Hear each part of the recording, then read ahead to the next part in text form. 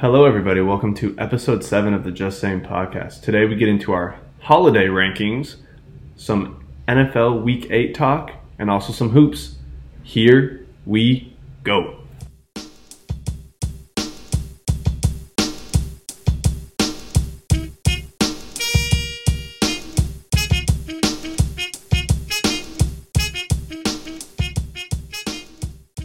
Hello, everybody. Welcome to the Just Saying podcast, episode 7. Today is November 4th, 2021, and got some content for you today for you guys. It's just been a weird week in the NFL, NBA, that kind of stuff. So, I mean, let's dive right into it. Actually, first, November 4th, we get through Halloween. I'm not a Halloween guy. I don't know about you, but I think that our first true national holiday on this podcast calls for a little holiday power rankings.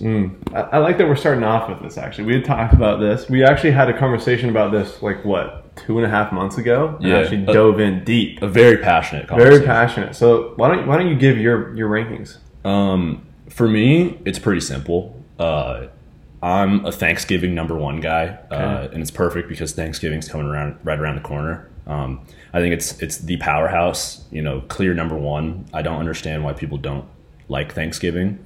Number 2. Give your reasons though for why Thanksgiving. It's just amazing. It's the start of the holiday spirit when people start saying happy holidays. Right. Okay. That's a really cool niche about November and December, saying happy holidays to January. Yeah, saying happy holidays to a fast food worker as you leave for no reason other than it's just happy holidays. Everyone's just happy. Yeah, everyone's just in a good mood for the most part. But Thanksgiving for sure, seeing the family, eating big. I love that. Football, obviously.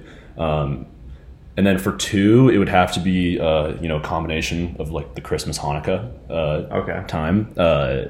NBA on Christmas morning is always my favorite thing. Obviously love that time of year. For me, this is where it got a little tricky. So did you just do your top 3? Just asking really quick, or did you do 5? Or I had 5 listed. Okay, I did 3. That's totally fine. I had a tie for 3. That's totally fine. Yeah, for me, I edged out July 4th as number 3. Oh, yeah. I spaced on 4th of July. That's a huge one. And I'm not a massive sit out and drink beer and blast country music on July 4th guy, but it's a great spirit. You know what I mean? The fireworks, everyone's excited, everyone's happy. For me, number 4 was it was kind of a toss up. I was really passionate about Labor Day. You get back in school out of summer, you get a nice 3-day weekend to start the year off. Right. Huge fan. And then Memorial Day, obviously, because of the implications, and that's at the end of the year. Right. And then I just had Halloween at the far bottom of the power rankings. That's fair. Yeah. So to give you my perspective on this list, I had Christmas 1. Mm-hmm. When we had talked about this before, I know that I said my biggest thing is for me and my family, I always get so excited, not even to open gifts, but to see my family members open the gifts that I saw, I thought was best fit for them. I thought they'd really like. Yeah. So I get really excited about that. Such a giver. For example, I got my dad a cameo from Cream. Cameo what? It's from Kareem. I remember this from Kareem. Yeah. So it was really cool. They made a personalized message, or he made a personalized message for my dad, and my dad's always been a huge Kareem fan. So this Abdul Jabbar, just for you guys listening, Lou Alcindor. Yeah, excuse me. So he's really pumped about that. So that's my thing about Christmas. You're baking cookies every other day, watching Christmas movies, all the good music. That's fair. My mom already has the Christmas music. Oh, dude, my mom has sent multiple Snapchats of her singing along to Christmas music, which, by the way, cringy. Very, very bad. Love you, Mom. But, so that's why that's my number 1. I just like seeing people open gifts and getting that reaction out of them and that joy. Respect. And by the way, to your point about basketball being on Christmas, there's also going to be football on Christmas this year. I know. So that's big. Some double trouble The Cardinals play on Christmas Day. Oh, really? Yeah, that's going to be awesome. They play the Colts on primetime on Christmas Day. That's nice. Yeah. So you get the double trouble there. Yeah. And then Thanksgiving's my 2. Kind of like what you mentioned. You get to eat as much as you want without being shamed for it. Everyone's just trying to look pregnant by the end of the night. And you eat for multiple days. Leftovers. Oh, absolutely. Yeah. Leftovers are probably the best part. The better. And then, literally, if you're not helping cook, all you do is sit around all day. Yeah. So basically, that's my sitting vibe. Around all day because my mom usually takes a head on that. I'm not trusted in the kitchen. Oh, neither am I. I don't have any skills in that aspect. But so Thanksgiving is my 2. You kind of dove into like why it's just awesome. But those are obviously the unanimous top 2, I think, for most people at least. And then my 3, you mentioned it, I completely forgot it, but the 4th of July is just kind of an awesome summer holiday. You're off school, you just great kind of, time. yeah. And then 4, I kind of have a tie between Halloween and Valentine's Day. Wow. Valentine's Day is fun if you're in a relationship, and also like my mom usually goes hard for it. So like we'll have dinner and like she'll get the heart-shaped pizza from like Pizza Hut, and then like she makes like she calls them Jello jigglers. They're like 3D like hearts out of Jello. Wow. So those are everything's red. That's amazing. So she goes in for that. My mom's notorious for going in on holidays. So I've never celebrated Valentine's Day with the family. So my mom celebrates every holiday. She loves holidays. Like for Christmas, the house, bro. I mean, it's almost cluttery at that point, but it's just like awesome. That's how it goes. It's a vibe, yeah.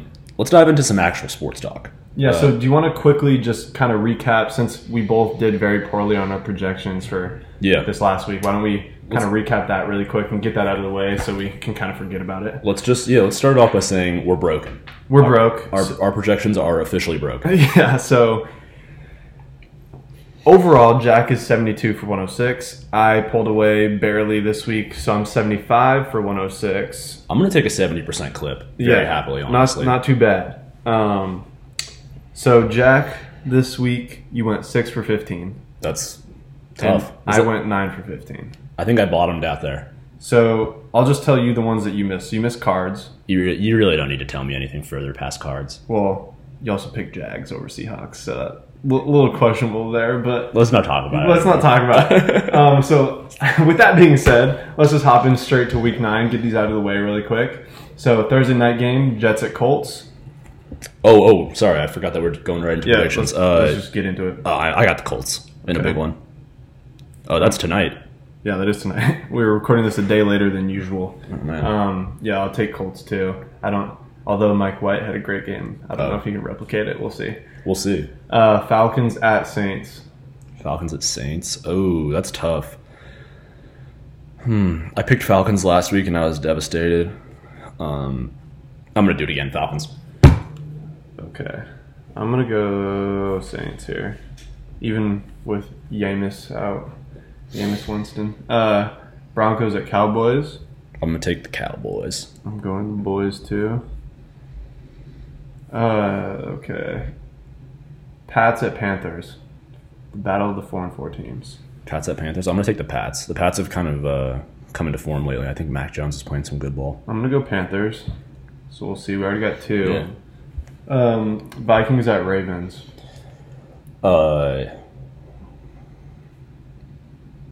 Ravens. I'm going Ravens as well. I can see a Vikings win now. Battle of the purple teams. Actually, no. I like Ravens. I mean, Mike Zimmer's just like, I don't know. I don't know what's good with Mike Zimmer. Plus, I mean, when you have Lamar, favorable matchup for any team. Kirk Cousins is playing the best ball of his career. He actually is playing pretty good. He's playing very well. For some reason, they're still under 500, which is a little worrisome. Yeah, well, it's the Vikings. That is the Vikings. Browns at Bengals. Browns letdown game this past weekend. Mm-hmm. Or Bengals. I'm sorry. I think I said Browns. No, Bengals lost to the Jets, which sucked. I had Bengals heavy. Yeah. What was the game again? Browns at Bengals? Mm-hmm. I don't know how I feel about both these teams. I know. They're both kind of odd. Yeah, and Baker playing with this torn labrum and all this talk in the locker room with OBJ. I think I might go Bengals. I'm also going Bengals, just for the reasons that you said. I'm not really confident in Baker at this point. Bills at Jags. I mean, I'm going to take the Bills. Yeah, I'm going Bills too. By a milli. If they lose, I'd be depressed. Texans at Dolphins. The battle of the 1-7 That's teams. tough. I'm going to take the Dolphins, though. I think I also... Oh, Tyrod's back. Oh, is he? Ooh, yeah, he is back. I'm still going to take the Dolphins. They've been playing... I mean, they're not that good, obviously, which we need to really get into when we talk some hot seat. Oh, yeah. Some hot seat power rankings, but I'll take the Dolphins. I'm also taking the Dolphins just because even if Tyrod is coming back, he hasn't played in a while. So yeah, and I got Jalen Waddle on my fantasy team. You got to rep. Raiders at Giants. Another team in turmoil here against the Giants. No Saquon again with COVID. I'll probably go Raiders. I'm just running Raiders too. Yeah, I'm not happy about that pick. We got to talk some Raiders. Yeah, definitely. That game could go either way. Except the Giants are at home, so they can't win at home. That's actually funny. They don't win at home. Daniel Jones is a mediocre quarterback in general. Horrible at home, worse at home, and pretty solid on the road. Yeah, which doesn't make any sense. But Chargers at Eagles.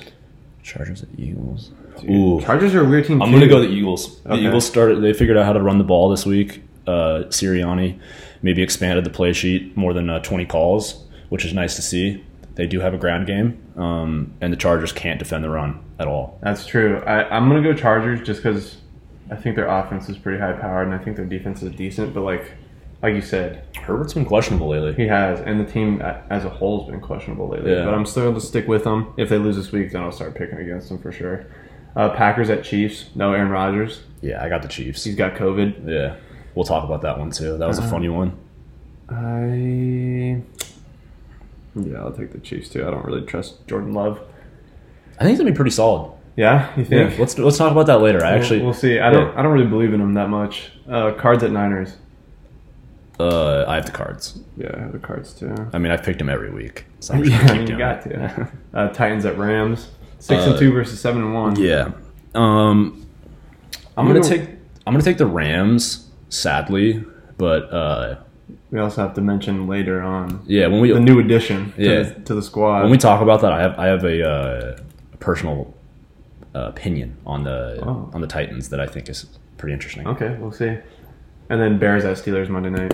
I'm going Bears just because got to stick with them. Justin Fields played good last week.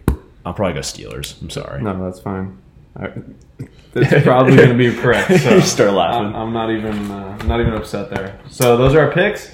Let's move right along here. Should we just get into the glaringly obvious point about Henry Ruggs? Clear that out of the way as well. Just we don't have to talk about that. I mean, there's no humor in the situation, so we're not going to try and even make any sort of joke out of it. I don't really know what else to say. Extremely sorrowful for both parties involved. I mean, my only statement is just use Uber and Lyft and just keep it at that. Especially if you have that much money and you have the ability to do so. Yeah, I mean, there's so many different things you could say. It's really tough. It's a really sad situation. It's tough because he's 22. Just threw his life away. Absolutely. He was coming on the season at the end, at the end of the second half or first half. He was playing pretty well. He's a game breaker with his speed, or he was. I mean, it's sad to say. It's sad to say in past tense. I really I think it's kind of just so blue to talk about. You know what I mean? It's just so depressing. No, it's tough. Most importantly for the family, the other family. Yeah. Should we just leave it at that? Use Uber. Leave it at that and be smart. And we talked about this too, but the Raiders, ever since they signed AB, have kind of been a dumpster fire. What was that? I was saying in our fantasy group chat, the Raiders 30 for 30 is going to open with Antonio Brown getting treatment for his frostbite foot, and the rest is going to be history. And Helmet Gate. Yeah, and that'll be interesting. But let's jump past that. Yep. And let's talk about the football, or this past week in football, week 8. I'm sorry. Yeah, week 8. I'm sorry. Let's just start it off with our good old segment. All right, LeBron, go down. LeBron didn't start off hard. Who started off hard this week? So my first person that I had on the list, I'm almost positive you'll have him too, is Mike White. Maybe you don't have him. That is my first name. Okay, so there you go. You just share the stats. 82% completion percentage, 405 yards, 3 touchdowns. He did have 2 picks, but he had a 107.9 rating, and also he got a jersey put in the Hall of Fame. So I mean, or in the Pro Football Hall of Fame. Excuse me. Let me just start off by saying that was awesome. When's the last time a guy threw 45 passes in his first start? Well, didn't he? He was tied with Cam Newton for the only 2 quarterbacks in NFL history to, what was that stat? Do you have that? Yeah, I have it right here. Mike White joined Cam Newton as the only quarterback since at least 1950 with 400 plus passing yards in their first career start. Yeah, that's ridiculous. Also, I went back and watched Mike White at Western Kentucky. He had it? He was there. Yeah. That would have been a very fun team to bet on. Let me put it to you that way. They weren't that great, but they slung the rock. Yeah, I bet you. If he was completing balls like that in an NFL game, I bet you all they did was throw. But now we're heavy on the Mike White train. So they do have Flacco though. So what's going to happen in that situation? Well, let me ask you this: if Mike White plays good football for the remainder of the season, and I'm just talking like on par. Obviously, there's probably going to be a regression from 400 yards. So let's just say he averages like 250. Well, yeah, let's just say he's playing solid ball. Yeah. Like, noticeably better than Zach Wilson, which is, like, very feasible after the game he put up. Right. And they finish the season. They're still mediocre. They're not going to be good with Mike White. No. But what do you do? If Mike White plays good football and you're the New York Jets, I know my point of view. I mean... Well, here, I'll say this. I know that Jets management, no matter what, are going to put Wilson back in. Mm-hmm. Me personally, if I see this quarterback who's making his first career start, he's that accurate, putting up that many yards, and if he's throwing 2 picks, at least he's throwing more touchdowns than picks in the game. Because Zach Wilson hasn't done that. Every time he's thrown picks, it's been like 2 picks, 1 touchdown. Yeah. Or like 4 picks, 0 touchdowns. So like I would choose Mike White until Zach Wilson could prove otherwise. But I mean, he's their franchise guy, so there's no way that they don't put it back in my opinion. My thought process, though, too, is if you're the New York Jets, the New York Football Jets, are you a franchise that can be greedy at the quarterback position?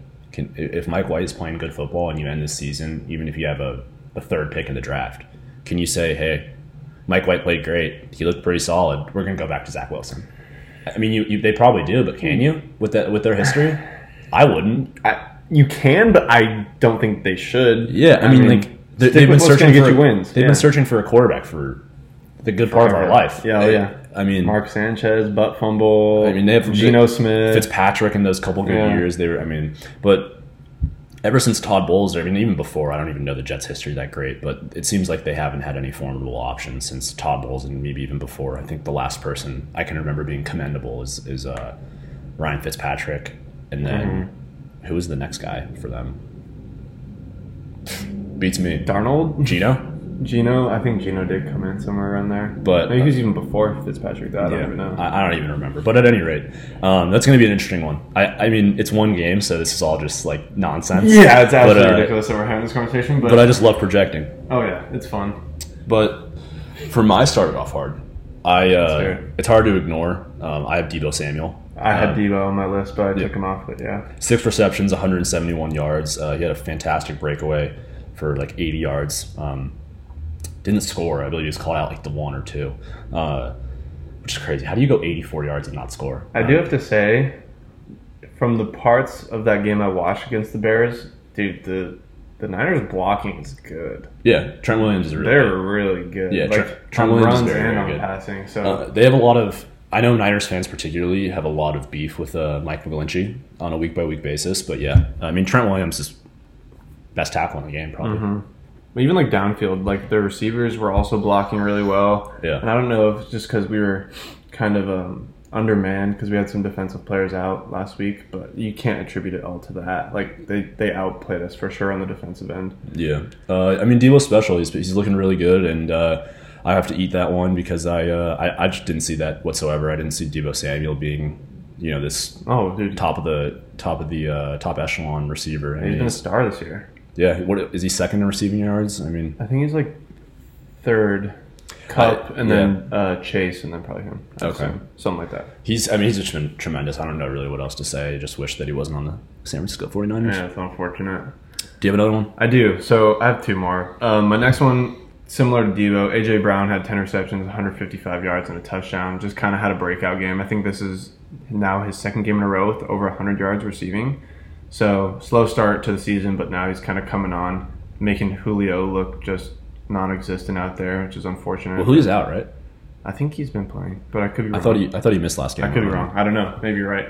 But I did see a picture talking about the tight. Let's just get this one over with because actually do your next started off hard. My last one is just because he's a Bear. I just wanted to shout out Justin Fields, who had a 70% completion rate, 175 yards, 1 touchdown, a pick, which wasn't his fault, it was Darnell Mooney's fault. 103 yards on the ground on 10 attempts, which by the way was the 2nd leading rusher in all the NFL. And he had a touchdown on the ground, which was absurd. I don't know if you guys saw it. I saw that one. That one was crazy. What did he run 60 yards on that 30-yard rushing touchdown? Yeah, and like all 11 people had a chance to tackle him at like some point in that period. But like also, he was the 4th I'm pretty sure it was fourth rookie quarterback in NFL history to have 100 plus and 100 plus on the ground, 100 plus through the air, and a touchdown in each of those categories. So wow. Pretty crazy. And plus, he's vaccinated, unlike the other quarterback that happens to be in our division. So, did you see that report from this morning? Yeah, that he said he's fully vaccinated. Yeah. People were going crazy with that one. Yeah. That's great leader. Let's just knock those two out because we're on topic. Titans first. Derrick Henry for the season, what may be the season, very, very tough loss. Huge loss for them. Arguably the MVP. Yeah. Unbelievable. Which, by the way, I don't know if I've told you this. I've officially staked in my head, even despite this injury, that Derrick Henry is the best running back of all time. All time. Yeah, I've staked it in my head, and I don't even care because I'm so young that I haven't even seen like those older guys. That's what's hard for us. I told my dad like, you can have Emmitt Smith every day. I'll take Derrick Henry. Like, I don't care. He's just like. I also think I know there's like this talk that like you can't really compare players from other like eras together just because like. Obviously, the players from this generation are just so much better medical advice, like just like training advice. They're stronger, faster. Yeah, like think about Derrick Henry in like 1960 when they're wearing like leather helmets. Yeah. He would have absolutely thrashed all those guys that like might be on that. Like, well, yeah. I mean that's why like comparison's the thievery of joy. You can't do it. I mean, De'Aaron Fox would average 70 points in the 1960s. Like, you can't compare it NBA. Brian NFL, Scalabrine would have had like 40. You know what I mean? But still, I just love claiming that stake in my head. Mm-hmm. But at the same time, I have an opinion on the Titans right now, and I hope it doesn't come true. But the NFL needs to pray that the Titans don't pick up right where they left off with Adrian Peterson now in this offense. Because if Adrian Peterson is an effective runner and the Titans pick up like they never left, then I think it's the end of the days for the running back. I think the running back contract officially becomes worthless. And Derrick Henry was the only strand keeping it alive. I just cannot see AP like doing that. I'm not saying AP is going to be on Derrick Henry. Obviously, I'm not saying that. But if that offense is still just as efficient, it's spelling trouble. It'd be tough. Maybe they start implementing more targets for Julio to try to overcome that because who's their backup? For who? The Titans backup running back. Jeremy Nichols, is that his name? See, I mean, like I think I forget what his name is. Something Nichols. But you're just not going to be able to like rely on like how old was he, like 30 something? Adrian Peterson, what, 32, 33? Yeah, it's just not going to happen. But let's see. Hey, hold judgment. That's all I'm saying. The NFL better pray. That's just my take right now. I just like. Last year, I got to watch him a couple games because he played the Bears. He was on the Lions, and he just didn't do anything special. Like, DeAndre Swift was the clear better back. He's fantastic. He's having a good year, too. I agree. I just love the It would be crazy. Could you imagine? If they were just as good. Yeah. Or even better. Dude. And then the other topic we need to discuss Aaron Rodgers. Is good old Aaron Rodgers. I mean... It's just comedy at this point. Like so many memes. He's so funny.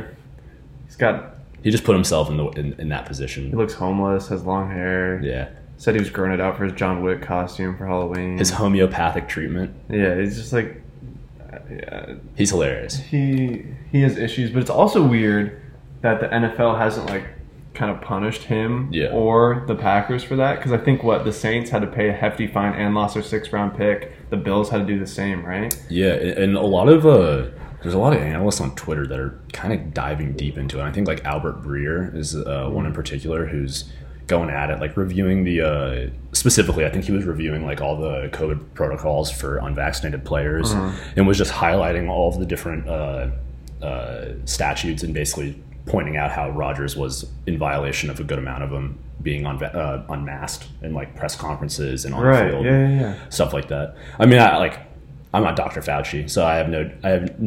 No, as a Bears fan, I am. I'm upset about this. Yeah, he should be banned for the year or forever. Forever. Yeah, forever. It's a serious violation. If he's banned for the year, make them have to trade him somewhere else, so I don't have to see him twice a year. You know what? Actually, I'm outraged. I'm outraged. He should be gone.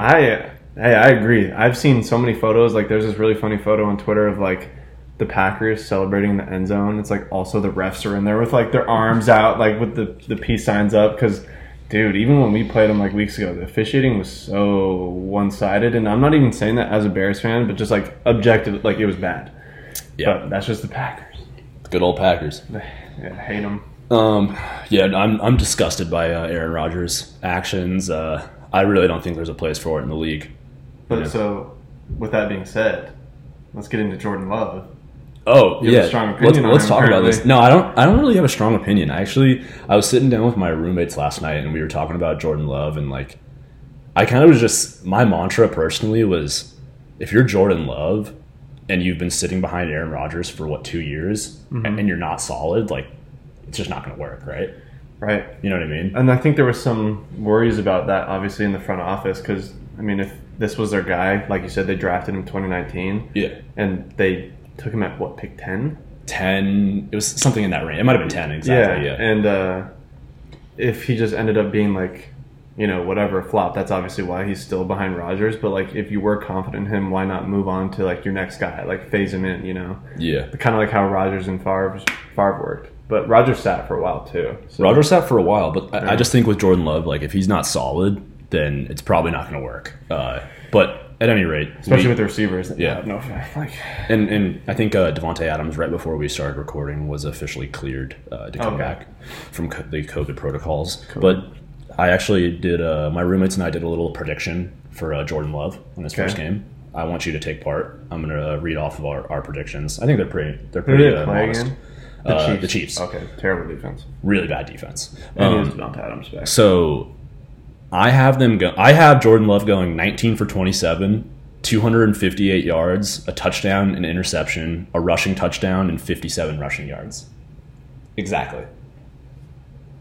Huh. And then Sammy has him going 17 for 22, exactly. 237 yards, a touchdown, an interception, and Carl's hot on him. He has him 22 for 31, 225 yards, 2 touchdowns, and a pick. I'm kidding. He's not really that hot. None of us have more than 260 yards. See, I'm going to be even less optimistic. It's probably because I'm biased a little bit. But so I'd probably say he'll go 15 for 28. Oh, wow. I just see a lot of dunk-offs. That's true to Aaron just Jones. so many checkdowns. Because LaFleur is going to put him in a good spot. You know what I mean? 20 for 28. Okay. I respect that. And then I'm going to say he ends up only with 195 yards, a pick, and a touchdown. I like that. No rushing touchdowns? I'm not going to give you any rushing stats because I feel like that's just I don't know how they're going to use him yet. He might be a runner. I don't know, but only reason I did that is just the Chiefs are really bad against the run. Okay. I I think they're probably just going to pound it with AJ Dillon and Jones. The Federales are zooming by the apartment if you hear this. Yeah, I live down the street from the fire station, so every once in a while they roll through. So we apologize for that. But yeah, I just thought that was fun to project out some Jordan Kind of Love. see his first NFL start. Okay. 2.5 years later. So I do have a surprise segment for you. I alluded to it last night when we were talking, and this really had me thinking, spurred a lot of thought. So, I think that one of the big criticisms of this, I would say just the past couple of years in the league, and maybe even a little bit more this year, is the protection of the quarterback and what you can and can't do. I know there's been big rule changes, i.e. putting your weight on the quarterback as you fall down, right. to be roughing the passer, hitting him in the helmet, blah, blah, blah. And it really started spurring my thought because do you remember when the Buccaneers played the Eagles on primetime, and was it... Talking about this year? Yeah. And Okay. it was, God, what's his name on the Eagles? The D lineman. Fletcher Cox? Hargrave, maybe? Javon Hargrave? Was at any rate, after Brady threw the ball, I think it might have been a pick, and Hargrave was pushing him in the middle of the play. The ref got between them and pushed them apart. Yeah. And it was literally the middle of the play. I think it was after an interception. Yeah, and, I do recall that play. And people have been pretty pissed off about some of the roughing the passers on Kyler, purely because small body's been getting hit in the head or something like that. They've called roughing the passer. So basically, where my head went was every couple years, there's some sort of iteration of a rule that protects the quarterback even more, right? Just always happens. Yeah. And I was thinking, what's the next step? So, i.e. Dude, quarterbacks not quarterbacks, the NFL, are they going to eliminate kickoffs to avoid injuries, blah, blah, blah. I'm just thinking the next step of protecting the quarterback. And so my head went, rule change. You ready? I'm going to introduce a rule change. What if, on any circumstance, obviously it could happen at any time, but there's only certain situations where it would work, or you would want to do it. What if there was a position designated in the game, coming into every game? Mm-hmm. This was your guy. Let's just call him like the XZ position. Okay. And at any point when the quarterback throws an interception, he can run off the field and tag the XZ position into the game, and he can be the tackler for the quarterback. So let's say Tom Brady throws a 60-yard ball and it's picked off 60 yards down the field. Tom Brady can hustle off the field and tag this guy in, and this guy can run onto the field and play the defense, I understand essentially. Yeah. And so I'm saying it obviously wouldn't work in situations, because if you're a quarterback and you throw a slant interception, you're not going to be able to get off to the field. Yeah. So it had my mind going. Who are quarterbacks that under no circumstance ever get off the field? Ooh. And this is my list. Okay. And I want you to just add some commentary. I really thought deep about this, because I wanted to think like what quarterbacks would just haul off the field, which quarterbacks would not care and just keep going, like go for a tackle, whatever. And then also like how would the strategy of the game progress? Like, is there a guy on defense that like blocks your quarterback who doesn't want to let him off the field? You know what I mean? Yeah, is that even legal? Yeah, exactly. Yeah. So, but here's my list. Here's my list of quarterbacks that never get off the field. Okay, let's hear. Derek Carr, getting off the field. Not getting off the field. Doesn't even matter. Josh Allen, big dude. Don't see him getting off the field. Kirk Cousins? I put a question mark next to him. I think Kirk gets off. He's kind of psycho in that. I think he's like half and half, though. I think there's some where he would stay on, but others I think like he's kind of dainty. Yeah. I think he might run off. He's a little crazy. He's kind of crazy, but I just can't see him. Like, he's just one of those quarterbacks that like really focuses on protecting his body. Like, I just can't imagine that he would. Here's one. And I don't even see him doing it because of his mindset, more just because he'll always be in the situation. Mm-hmm. Daniel Jones can't get off the field. How's he going to get off the fild if he keeps throwing him? Oh, dude, I just can't imagine him making a tackle. He's huge, though. He's big. Fastest player in football. Okay, let's just slow down. The next gen stats, fastest player in football. I think if a defensive player saw Daniel Jones opt to stay on the field, they would be licking their chops and just go light him up if that was the case. Very fair. Because I feel like that puts even more of a target on your head at that point. Mm-hmm. If you're like, nah, stay on the field. I'm waving the XC off. This guy's just like, me. Okay. The big D lineman's going to see that and be like, yeah, all right. Let's see. Now I have the superstar of this rule change. Taylor Heineke. Never getting off the field. Kind of psycho. Never getting off the field, no matter what. Always like diving for touchdowns and like scrapping for yards. Yeah. What about this one? Lamar Jackson? Oh, dude, Lamar's down for sure. Lamar's so quick. He might have the best chance of tackling. Yeah, Lamar's super quick. Unless he has Julio on his team. Have you seen Julio's tackles after throwing interceptions? He had it was like the DK Metcalf before DK Metcalf chase down. Yeah. He's ridiculous. Okay, what about this one? Purely because of the body. Jalen Hurts? I think here's my thing. I think all the young athletic quarterbacks you can think of, I think they're staying on. Okay, but I think not Kyler. Kyler's not staying on. You don't think? No chance. Just because of size, or because that's just Kyler. Kyler's not like that. Really, he's not about to make a hit. He's a body protector. I feel like. I mean, also after Kyler throws interceptions, he like stomps his feet and kind of like walks off the field in the middle of the play. Like, that's kind of what Jay Cutler used to do. He'd throw it and he'd immediately just like turn around and start walking off. Yeah, he doesn't really care. Well, I didn't know that, so. I mean, it's not going to be. I mean, dude, think about Kyler. He slides to avoid every hit. That's true. Joe Burrow like gets his head taken off to get an extra yard. You know what I mean? Yeah. Like Kyler's just not like that. But like, I definitely see like Justin Fields staying on. He's going to go make that hit. I had Justin Fields on. Yeah, he's going to go make that hit. Like, but like, I don't know about Trevor Lawrence though. I had TL off the list. Yeah, he probably runs off. And then I also had not now. But prime Big Ben is probably the scariest man ever in that position. Dude, a little bit of mobility. Yeah. With that big frame.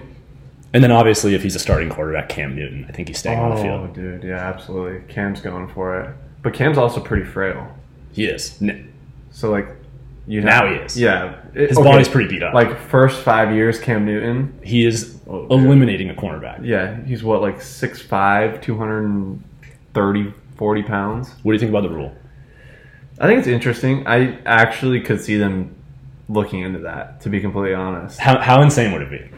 Because I thought about it. It'd be fun to watch. It would be very fun because you got the tag camera, just watching the quarterback run over there. And think about it, that every play your team's on offense, there would have to be some guy like who would it be for your team? Like, what is it? Khalil Mack or is it like Roquan? What are you talking about? Who would be the position, the XC? Like for the Cardinals, like it'd realistically be like Zaven Collins. You think? Oh yeah, it'd probably be a linebacker, probably a big guy, but you'd have to also think about some sort of speed. Every play you're on offense, there's some guy like Zaven Collins just standing on the sideline like this. Just like he's about to run a route. Yeah, in the wide receiver position. Let's see. For the Bears, I have no idea, to be completely honest with you. Maybe you might even look at like some special teams guys that have to like a gunner maybe. I guess that would be the strategy. Do you either go big and strong, speed, or do you go speed? Yeah, or a combination. If you have the high. Actually, have that. I'm dumb. Isaiah Simmons is probably running on the field for the Cardinals, but ours also probably Roquan. But then you get into strategy. Do you want one of your best players running onto the field like that? Also they're subject to a blindside block. Right. Actually, blindside blocks are taken out, right? Crackbacks. Yeah, you can't do that anymore. Yeah. Still, big blocks. Interesting. I kind of like the rule. It is interesting. It would be fun. It'd be fun to watch. I'm just trying to think, like, who's the quarterback that would benefit the most from it? We'd have to think the older guys, right? I mean, yeah, Brady. I was gonna say Breeze, but well, yeah. But like you were saying, Roethlisberger probably would. Rodgers. I don't know. Here's the thing, though. Would Mahomes stay on? I think he jogs off. I think he jogs off. I put him off. I think he sprints off. Yeah. Let's make that list. Who runs off the field faster than they've ever run in a game? Tom Brady, I think, is one. You think he hauls? I think he hauls. Actually, I don't know if Tom cares enough to haul. He just is like, yeah, he'll my jog. Defense is elite. Yeah, he'll jog, but I'm trying to think what quarterbacks have the ability to haul. Sort of. They don't really need it, but just like run as fast as they can to the side. So what quarterbacks do you think? I'm pulling up every starting quarterback. Let's see. No, I'm sorry, not every. I'm pulling up every quarterback who's played a snap this season. And I'm thinking. Well, I think Kyler hauls. Yeah, but that's just because he can't haul. Yeah, exactly. He can get there quick. But like, Stafford probably hauls. Stafford hauls. Stafford for sure probably hauls. He's a big body though. See, I just imagine Derek Carr like I see Derek Carr throwing a pick, smiling, and then hauling down. Yeah, he would do it purposefully, just knowing. Jared Goff gets off the field. Oh, Goff is sprinting as fast as he can. A sneaky stay on the field candidate, Ryan Tannehill. I think he does. He used to play wide receiver. He's kind of gritty. Yeah. He's massive too. Mac Jones, does he stay on the field? No, he runs. I think Belichick might have him run off the field. Yeah, no matter what. I also think Wentz runs off. I think Wentz gets off the field faster than you've ever seen. Frail, yeah. But the problem with Carson Wentz is that his interceptions tend to be shuffle passes going the other way. So you don't have enough time to get off the field. React. You know what I mean? Never debombs. Yeah. What about Dak? Sorry to cut you off. What do you think? Because he's frail too. So he's big though. So sorry, the word frail throws me off because then I think about Dak and I'm like, this guy's massive. He's injury prone. Yeah. And he has a surgically repaired foot / ankle. Yeah. So I'd probably see him running off the field. I see Matt Ryan running faster than you've ever seen in a man. Matty Ice is getting off. Baker's staying on. I think Baker's staying on. I think Baker's staying on in a normal game. I don't think now with the torn labrum. Yeah. Not currently. No. A sneaky candidate, Sam Darnold. Only because he has got to prove himself in some aspect. He hasn't been consistent, so maybe tackling could be that for him. Maybe that's his calling call. I don't know, but he did have a good game last Sunday. You know who's we've said this multiple times, but you know who's actually moving faster than any other player in the NFL ever is Jimmy Garoppolo. I think he's actually in a Usain Bolt stance getting off the field. He just like anticipates throwing a pick on this play. I think he intentionally throws a pick and sprints off the field. He's the type of dude. He's play action, rolling out, throws it, and just continues the jog, just straight to the sideline. Yeah. Mike White staying on the field. Staying on the field. 1 week, Mike White. Yeah, he's on there. Tyrod Taylor. I don't know if he should stay on the field because if he gets hit, he's going to have to go to the medical staff, and I don't think he wants to be there. He'll probably pierce his lung. Yeah, so I think he'll probably get off the field. Yeah, Trey Lance, built like a linebacker, probably on the field. Probably stay on, yeah. He falls into that young athletic group that definitely would try to go make that tackle. I don't know about Herbert, though. Big, but also really reliant on that arm. That's fair. I think he runs off, personally. I'd have to go back and look at some tape because he threw a lot of picks at Oregon. Where I could go study some tape. I feel like he would try to make the tackle, but almost like a subpar effort, like lethargic tackle. Yeah, exactly. Yeah. Like the like Patrick Peterson tackling. Yeah. We call that a buffet tackler. You pick and choose when you want. I feel like we're missing one guy. I think we covered basically everything. Davis Mills on the field. Oh yeah, dude. Well, he's got the shoulders and the neck to withstand any type of head trauma. So. Exactly. But no, that's interesting. I think honestly though, one of the first changes they may make is just like in the pocket. If the ball's even close to being out, like you just can't touch them. Like it's pretty much already what it is, but then they might just go like full. Oh, in terms of like if the quarterback fumbles? No, I'm saying like in the pocket, throws the ball. You know how some they give him like a grace period to like hit him. You can't even touch it. Can't touch him because I feel like that's like they just put flags on the quarterback. Dude, can you imagine the QB's in a helmet and no pads. You just yank Tom Brady's flag. Yeah, and don't pull it too hard though. You might get a flag for that. It would be ridiculous. If there was flags on a quarterback, I mean a pass rusher would have 70 sacks in a year. Have a day. All you gotta do is dive at that little flag. But that was just my my rule introduction before the committee. It'd be pretty fun. I'm gonna come up with another one in the following weeks. Let's but see it. That's where I'm at with that. Do you want to do some Hossy Power Rankings? Yeah, let's just get into that real quick. I don't think they really changed all that much, to be honest with you. So I think they did a little bit. I think they're interesting. Where did we have them exactly last? So, I have my notes. I had Nagy Urban, and then I think I had a combo of Joe Judge and Brian Flores. Yeah. So my combo? For you, I think you were ahead of the game. I had David Coley 1, Urban Meyer 2, Nagy 3, Brian Flores 4. I would probably go Coley 1 for no reason other than they suck. I just don't think he was the guy with going into the season that they intended on. Urban Meyer 2, Dan Campbell 3. I mean, I did mention Dan Campbell. Yeah, that's what I'm saying. You were ahead of the game, but losing by 40 to the Eagles. I mean, I'm not taking away from the Eagles, but a game that they could have won too, because that's like a good matchup for them. It's not too tough. Well, the thing is, everyone was talking about the Lions being their first win. Right? Yeah. The Lions were bet heavy, and then they lost by 4. Got blown out. Yeah. And so then I have Dan Campbell at 3. I'm going to put Nagy at 4. Okay. Even though... No, actually, no. I'm sorry. I'm going to put Brian Flores at 4. Okay. I think that what the Dolphins have done in the last 12 months is just, like, outrageous. Disrespectful. Also, they're saying Tua is the guy. Tua is not the guy. The best quote coming out of the whole thing was, I think, like, yesterday. Chris Greer, their GM, said, we're committed to Tua. We were simply just checking on Deshaun Watson. Yeah, you can't just check. Did you see the quote tweet? It was like, I'm committed to my girlfriend. I was simply just checking Tinder. Yeah, exactly. Like, it makes absolutely no sense. And, like, I kept seeing people saying, like, you do that and then you go and shatter your quarterback's confidence. If he even had any. Right, exactly. Yeah. And then so, to finish it off, I would have, I just had... Brian Flores 4, and then 5 I would put Matt Nagy, and then my logic behind it is that even though he's not calling the plays, what if this offense is revitalized, somewhat, relatively to their self, and then they come into the offseason and they just they extend the leash. There's just no way. If they extend him, No, not extend him. I meant extend the leash, you know what I mean, like a leash on a dog. Yeah, I don't know. I had him at on my 3. I think he's dropped a couple just because, kind of to your point, I think just the presence of Fields and like if Fields keeps progressing, that's going to save him. Exactly. He's going to be the guy that said, okay, I put Fields in, he's the starter now type thing. But I don't know what's going to happen with him. I think maybe getting COVID and sitting out a week was like really good for him. Maybe safe haven. Yeah, but he's back, unfortunately. Sucks. But just really quickly, my list, I had Urban at 1. Just kind of the reasons that you said about Coley, just, not the guy. Mm-hmm. He had all his turmoil early on.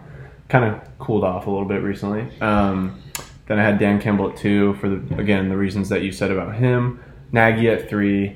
And then Brian Flores, I said, is sneakily climbing up the ladder. Just because people said he was a good coach, but they are 1-7. And on top of 1-7, they don't have their first-round pick. Who has that? Eagles? Yeah. Yeah. And obviously that's not a head coach thing, always, GM, whatever, but talk about dysfunction. Yeah, for sure. I don't know if you have anything else to add to the NFL segment, but I actually, or I guess NFL talk, but I just have 3 quick stats that I found that I just thought were interesting. Mm-hmm. Both 2 of them are Patriots related. Actually, 3 of them I guess are. All 3 of them. The Patriots are the first team to defeat Justin Herbert twice in his career. Just thought that was interesting, considering you play your division rivals twice. Like, right. Yeah.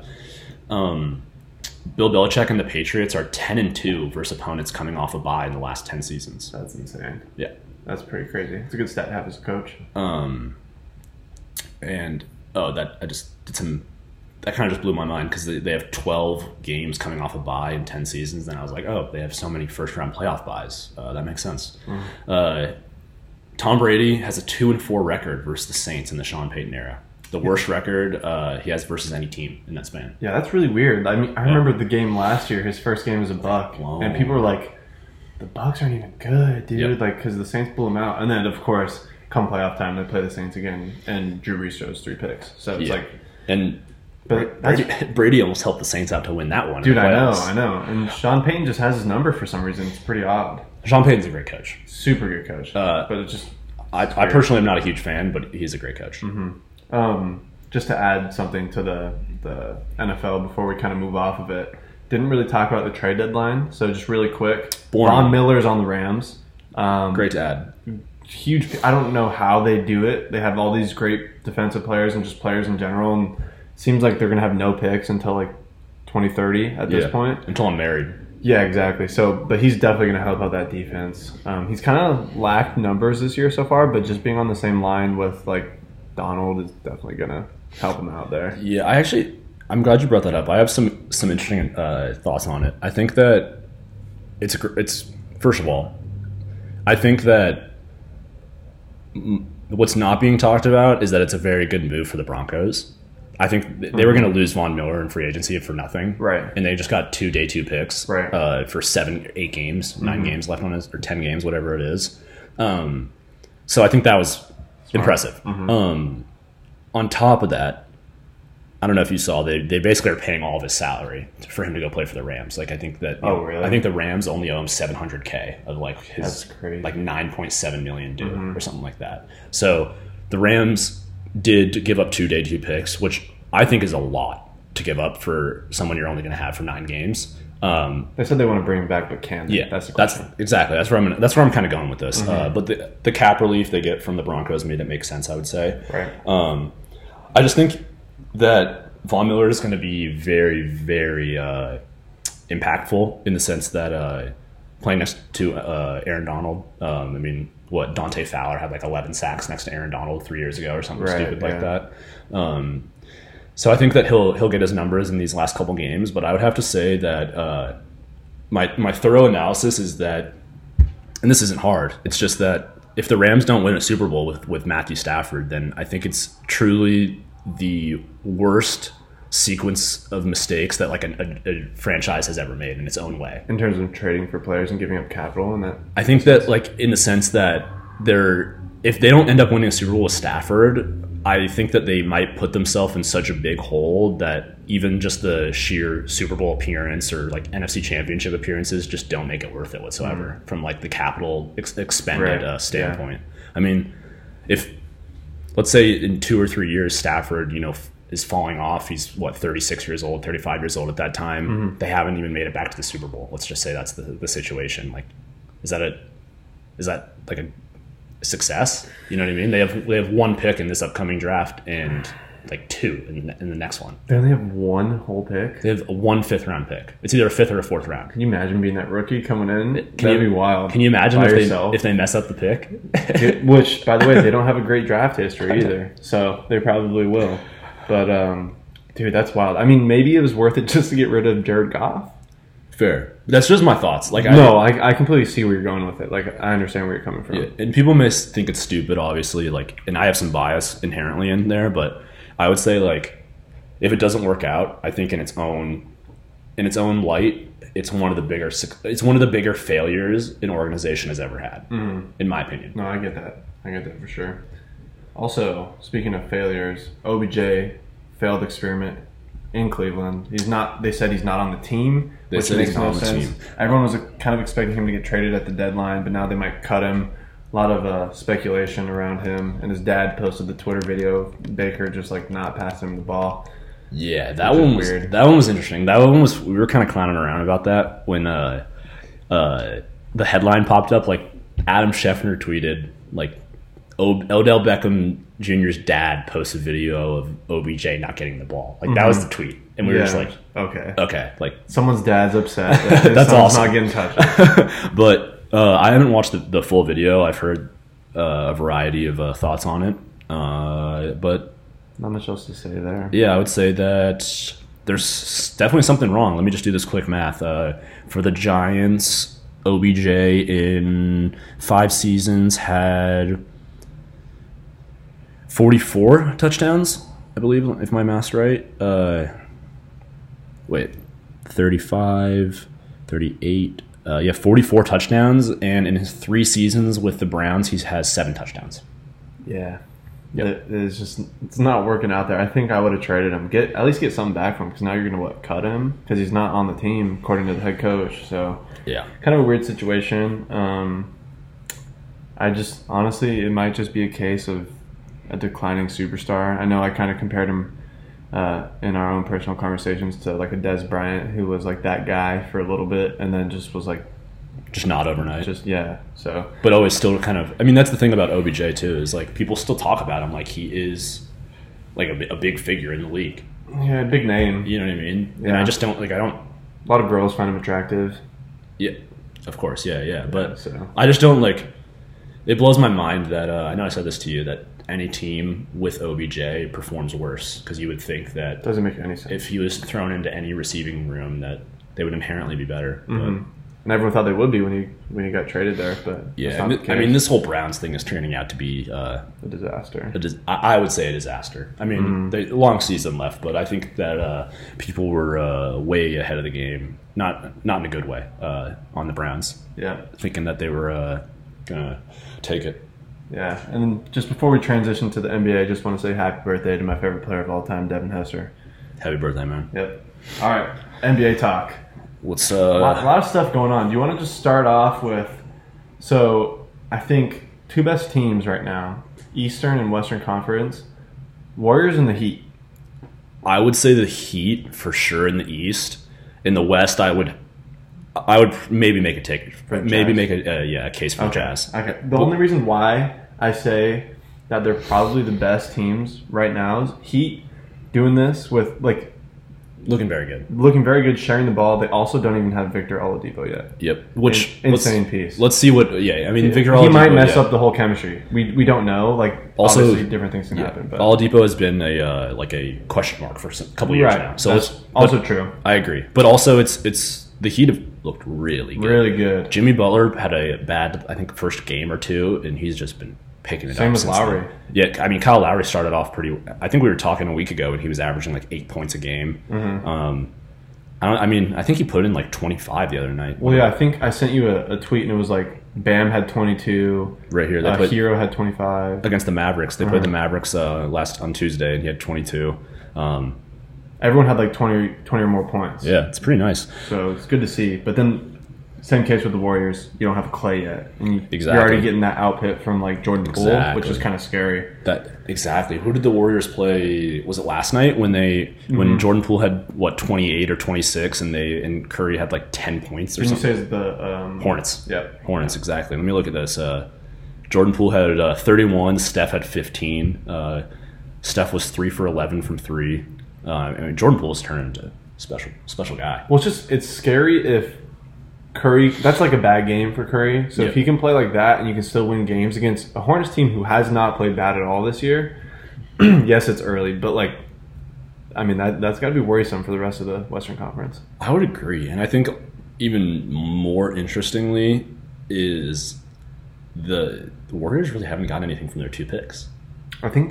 I think Kuminga's playing a 2-way right now. I saw some highlights from him from the G League. He's playing a 2-way, and he's played 2 games for the Warriors. I believe he hit a 3 maybe in one of them, and he didn't score last night. He only played 2 minutes last night.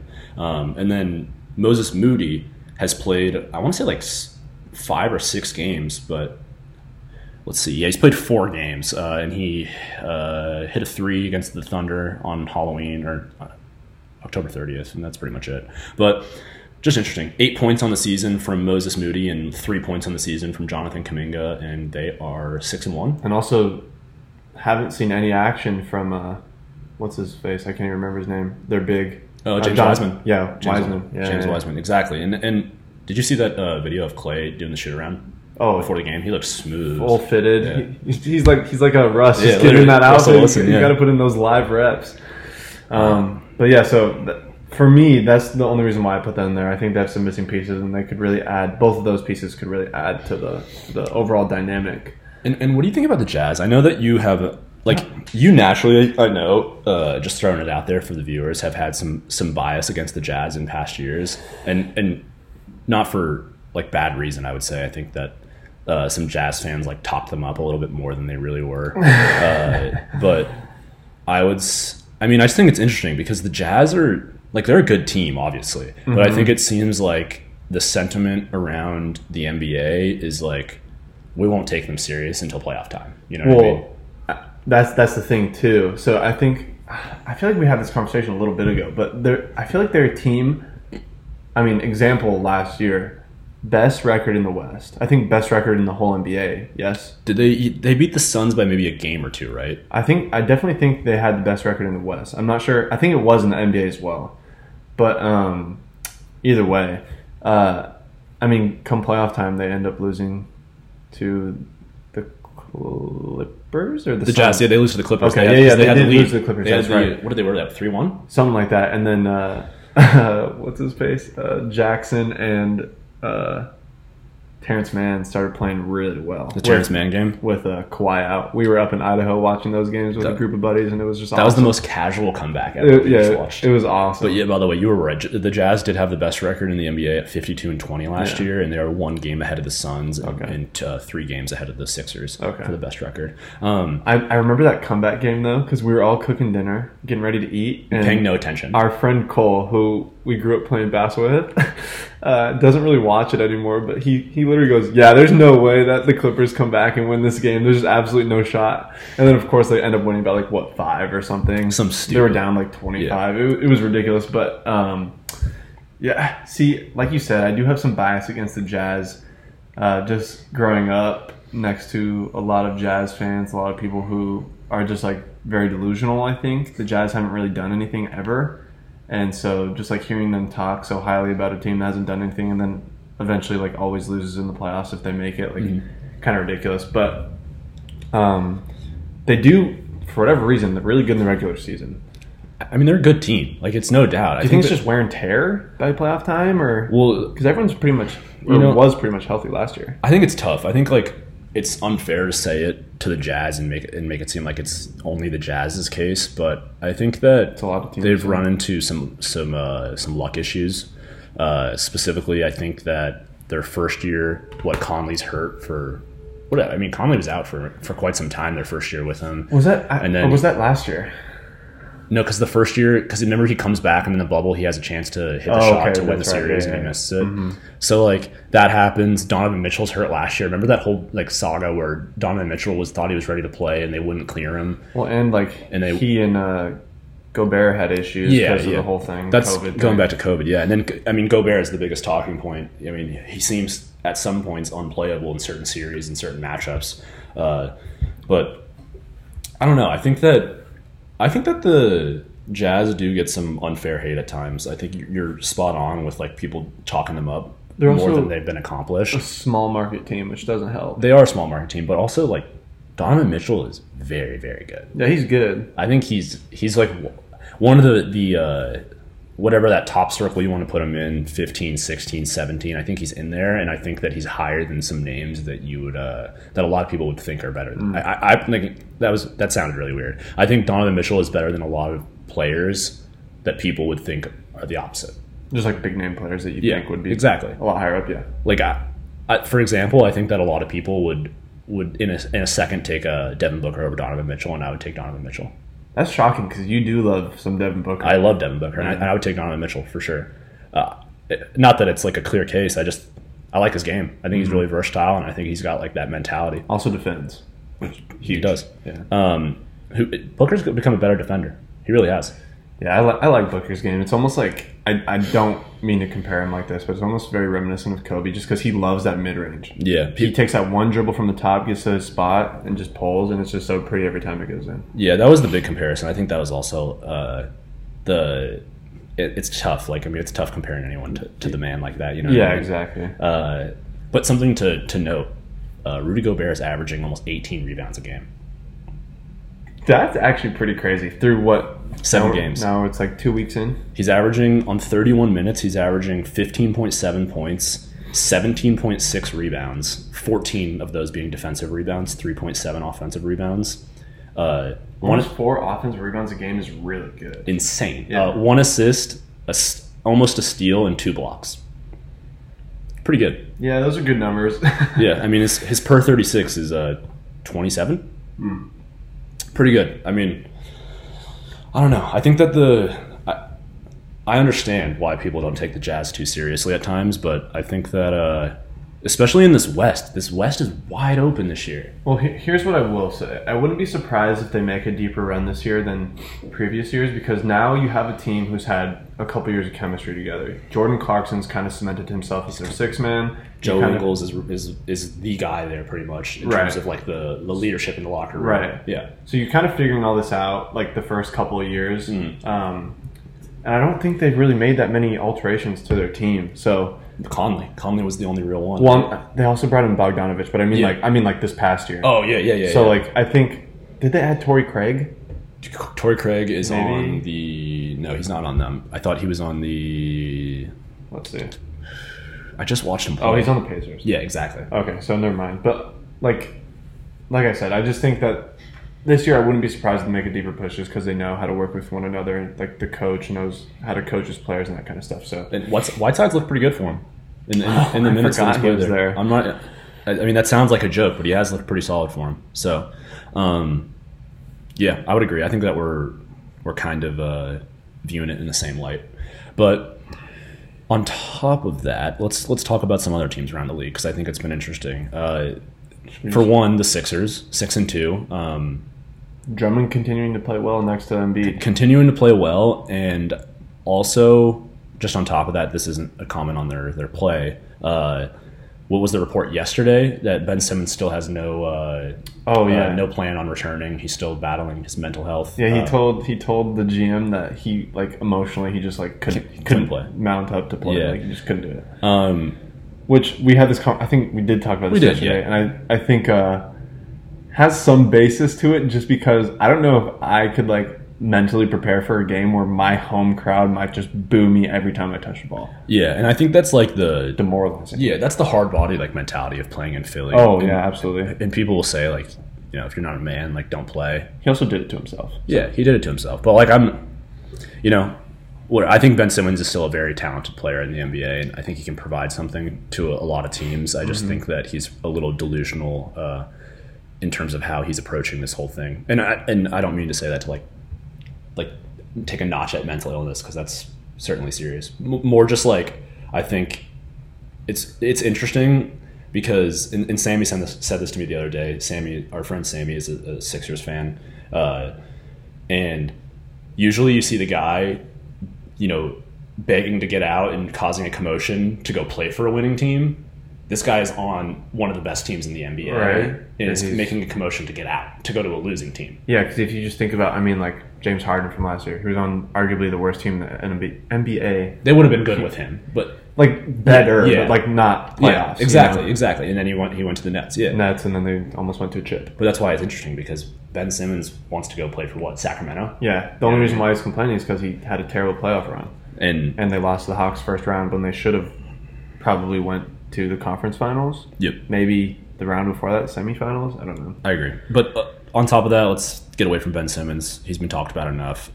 Tobias Harris is playing really good. He's averaging 20 points a game. Seth Curry had that big shot last night. I was just going to say, Seth Curry is shooting 53% from the three-point line this year so far in 7 games. Or 8 games, I'm sorry. And the Mavs just got rid of him. The Mavs got rid of him for Josh Richardson. Yeah. Very stupid. I think that the Sixers are more fun to watch play without Ben Simmons. I actually really like watching Tyrese Maxey play. How's Thibault playing?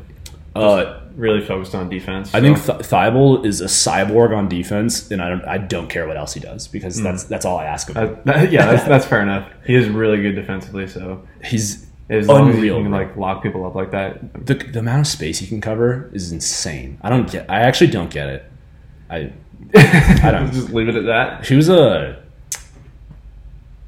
Do you remember? So obviously we've alluded to it. Sam and I go way back. But do you remember going to the UNLV basketball camp and getting a talk from Stacey Augmon about perimeter defense? Yeah, I do. So Stacey Augmon, old school player. You guys, I mean, I'm sure old heads know very good far more about Stacey Augmon than we can talk about. But Stacey Augmon's son played at our high school when we were in like middle school. So like we had watched his son play and we'd met him before at practices. And at any rate, we went to a UNLV basketball camp and he talked about, perimeter defense because that was his calling card. And it was just really interesting to like listen to the mind of a guy and he literally was like, I did not care about scoring. Like I literally just wanted to be the best defender in the world. And that's just I think that's mind blowing to me. Just that's crazy. Just like giving it, like, cause you get all the glory from offensive statistics and that kind of stuff. I just remember him saying like, I wanted to be the best defender in the world. And I was like, that's pretty cool. Pretty cool. Also very tough to do. Yeah. Very tough to do. So yeah, I don't know. That's tough. There's only a couple guys that you can like really think of like that in the NBA. Like besides bigs, who like, I mean, primarily that's like kind of what they do is block shots. Yeah, but, like rim protecting big or something. Maybe like Tony Allen. Yeah. Or like, I mean, even now like Lou Dort, just like so defensive minded. And he can splat threes. He can heat check. He has been shooting a lot better now, which is great for the Thunder, who are still bad. Yeah, 1-6. Right? Well, I mean, they're young. At his times, I mean, Ben Simmons, like. Not even to go back to him, but he can defend. He was a fantastic perimeter defender. Yeah, and obviously Thibault is great. And at any rate, I just thought it was interesting. But what I was just going to say, the Lakers could use some better perimeter defenders. Let's talk about the Lakers. I think that's a natural progression. As you know, like both of us are currently rooting for the Lakers for varying reasons. But their defense is not good. No, I know we were both watching the game where they played against the Rockets, their last game, and like they should have put that game away multiple times.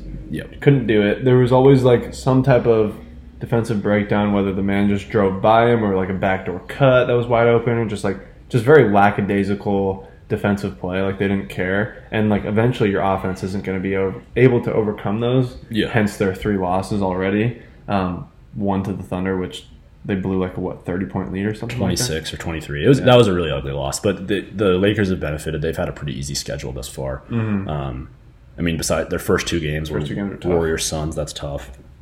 Then they've played. I mean, their last, including the game they played tonight, their 5 is at Thunder. They lost home versus the Cavaliers and the Rockets twice. They won all 3 of those, and then at home versus the Thunder tonight.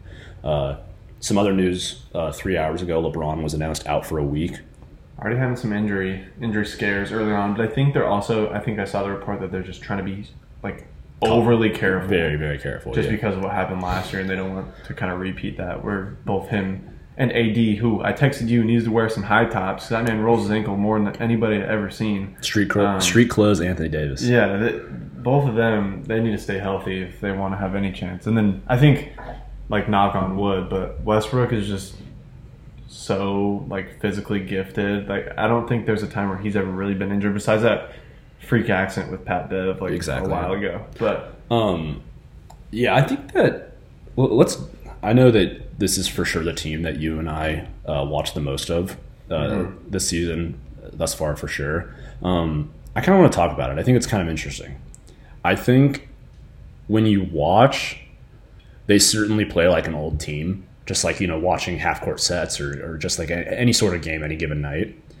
But I think there's something about them that I think is getting overlooked. I think that they're a lot better than people think. And I can't quite nab it. And I think it probably has to do with the fact that like 3 of their guys who immediately will play significant minutes haven't played yet. Right. Like Kendrick Nunn, Trevor Ariza, THT. Also Wayne Ellington. He's been dressing, but he hasn't been playing. Which I don't know what that means. I don't know. I just think that there's something about them, and I can't quite pinpoint it, but I would say that one, great to see this from Carmelo. Dude. Another guy who's shooting over 50% from the 3-point line. Insane. Good for him. Yeah, very, very good. He hasn't started a single game. He's averaging 16.5 points per game. Out of the league 2 years ago. Out of the league 2 years ago. No one wanted him. No one wanted him. Very cool to see. And then I would say my other big takeaway is no one's particularly shot the ball well from deep aside from Melo. And like, you know, Kent Bazemore's hit his threes. But I just think that when that piece falls, and if it does, that they have another level to ascend to. And then on top of that, when they're in transition, bro, they're just unstoppable. Dude, it was so fun, especially this last game. I mean, there was just dunk after dunk after dunk after dunk. And yeah, it just makes games that much more fun to watch, which I think that's going to be the key that they need to focus on, is that transition game. Just getting that rebound and getting out and running. Because, I mean, like it showed, like, obviously Russ can go up and throw some down, make some athletic plays down in the paint, and LeBron, obviously, and then you have AD. And then you also have, like, young players like Malik Monk, THT, who can also get up like that. So, yeah, I kind of want to talk about Malik Monk, too. I think that's kind of also where I see the Lakers team being at 80% of their powers, 85% of their powers. I mean, Malik Monk's averaging 6 points a game right now. I think he went scoreless in 2 games. He's played 8 games on the season. And this is a guy who, last year was averaging like 15 for the Hornets? I think it was like... Oh, no, 12. I'm sorry, yeah. 12 for the Hornets. I don't know. My projections on Malik, though, is that as time goes into the season, he's going to find his groove, and I think that could be something for the Lakers. I'm not kidding. Here's the thing. I'm almost worried about him just because I don't know once... Okay, so they have all these players that can play. Mm-hmm. I don't know how they're going to work them all in. Because none can play. He can... I mean, Rondo, I feel like they're kind of phasing him out. He hasn't done much in his first couple games there, so... Rondo's just a roster spot until playoffs. Exactly. You know what I mean? So I think they'll phase in none. He'll back up... Which will be very Russ. Nice. Which I like. Mm-hmm, I do too. I like sets when Russ is off the court and you have Kendrick Nunn running an offense with Braun at 4, AD at 5, and shooters around, or even with a center, which I don't necessarily love, with AD at 4 and like Dwight at 5. I don't really like those looks that much. I could see that being something pretty nice. No, I could too. I just to my point, I just have no idea how they're going to work all those guys that are hurt, like you mentioned, how they're going to work them in, or if they even do, or if they just like what they have already. So it should be interesting to see what happens with Monk. I think THT is going to play a good role when he's back. I could see a lot of sets with Braun, THT, and AD being the 3 through 5. Yeah. I mean, oh, you think he plays at 3? I could see him playing 3, and I could see him also... I think he'll probably play a lot of 2 as well. I could see him also taking some of the more active on-ball defensive tasks away and allowing LeBron to kind of catch the outlet and get the offense charging downfield. No, I agree with you. He definitely has that wingspan. He can cover ground, so I wouldn't be surprised at all.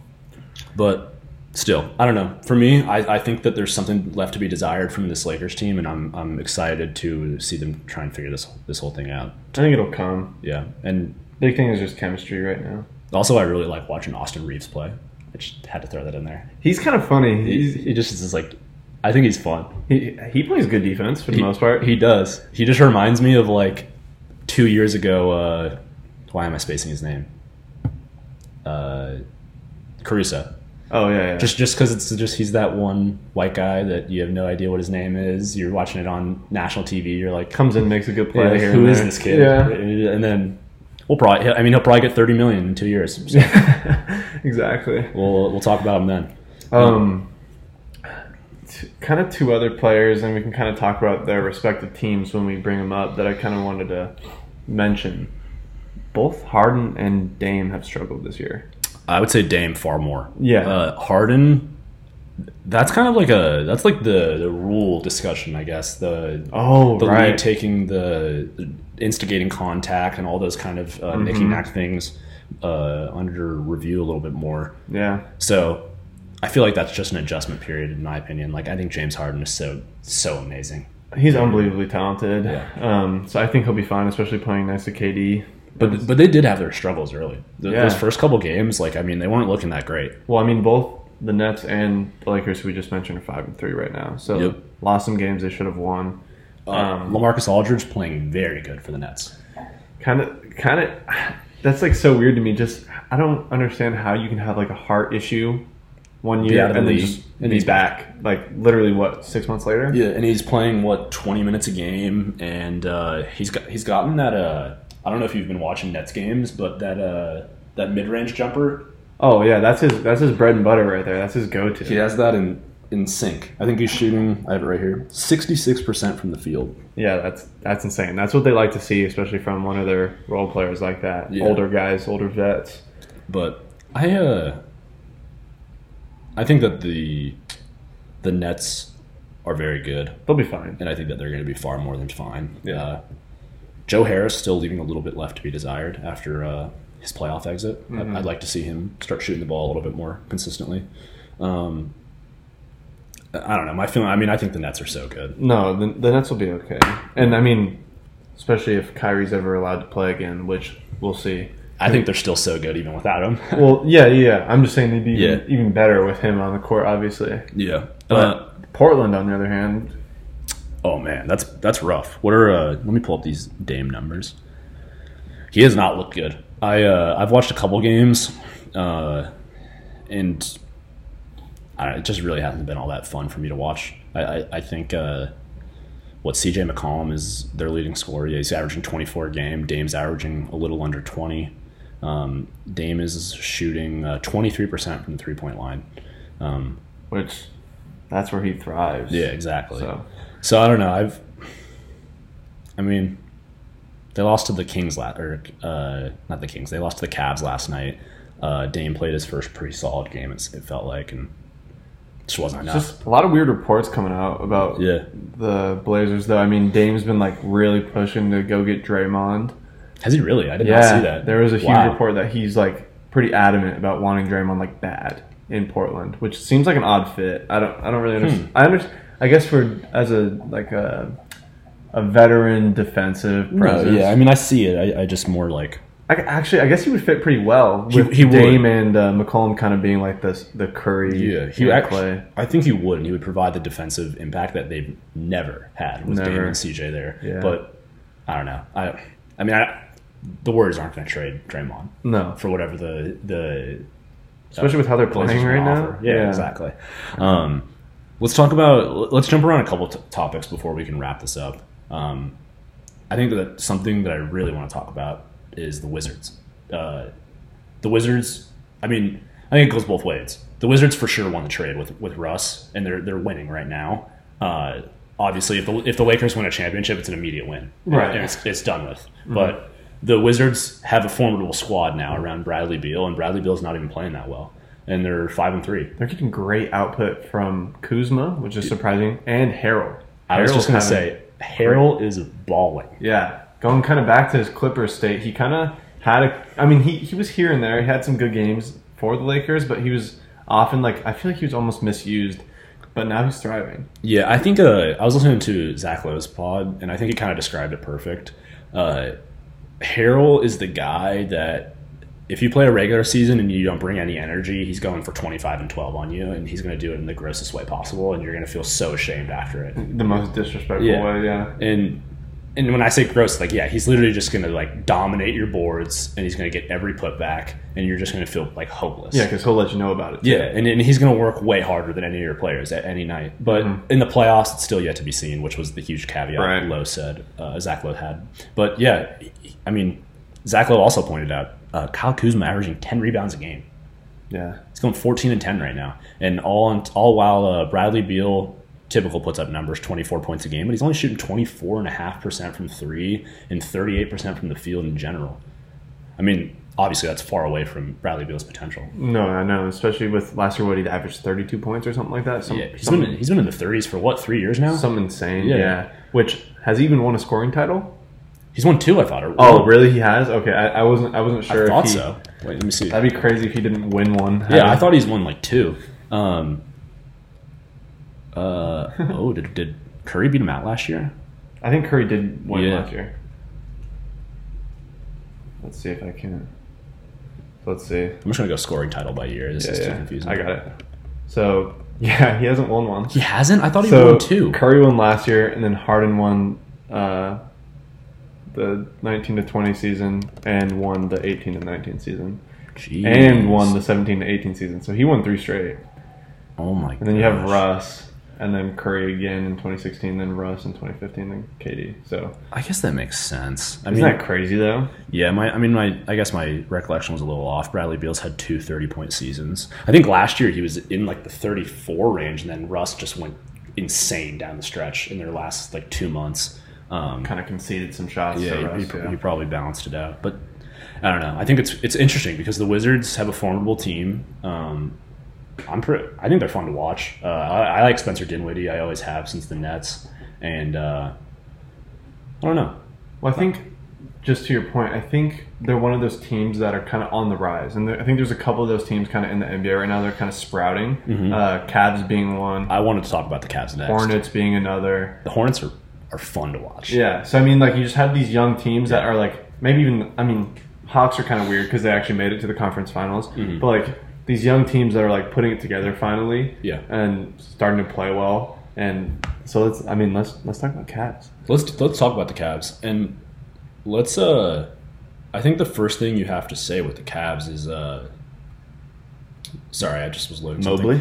Yeah, Mobley. I mean, like it's not like Evan Mobley's going for 30 and 20 a game, and he's like this transcendent guy, but he looks comfortable every second he's on the floor. You know what I mean? Mm-hmm, absolutely. He looks like he belongs defensively and offensively, which is great. And I think you made the point that he's doing it while next to Jared Allen, playing under Jared Allen, $100 million center. Mm-hmm. Yeah. And wait, they're putting up practically the same numbers, aren't they? What is it? Is it? There's some stat about how the Cavs are like the first team in however many years to have 3 7-footers on the court. Oh, really? Because they have Markkanen, Jared Allen, and Evan Mobley. Yeah. I forget what the number was. Sammy read it to me the other night.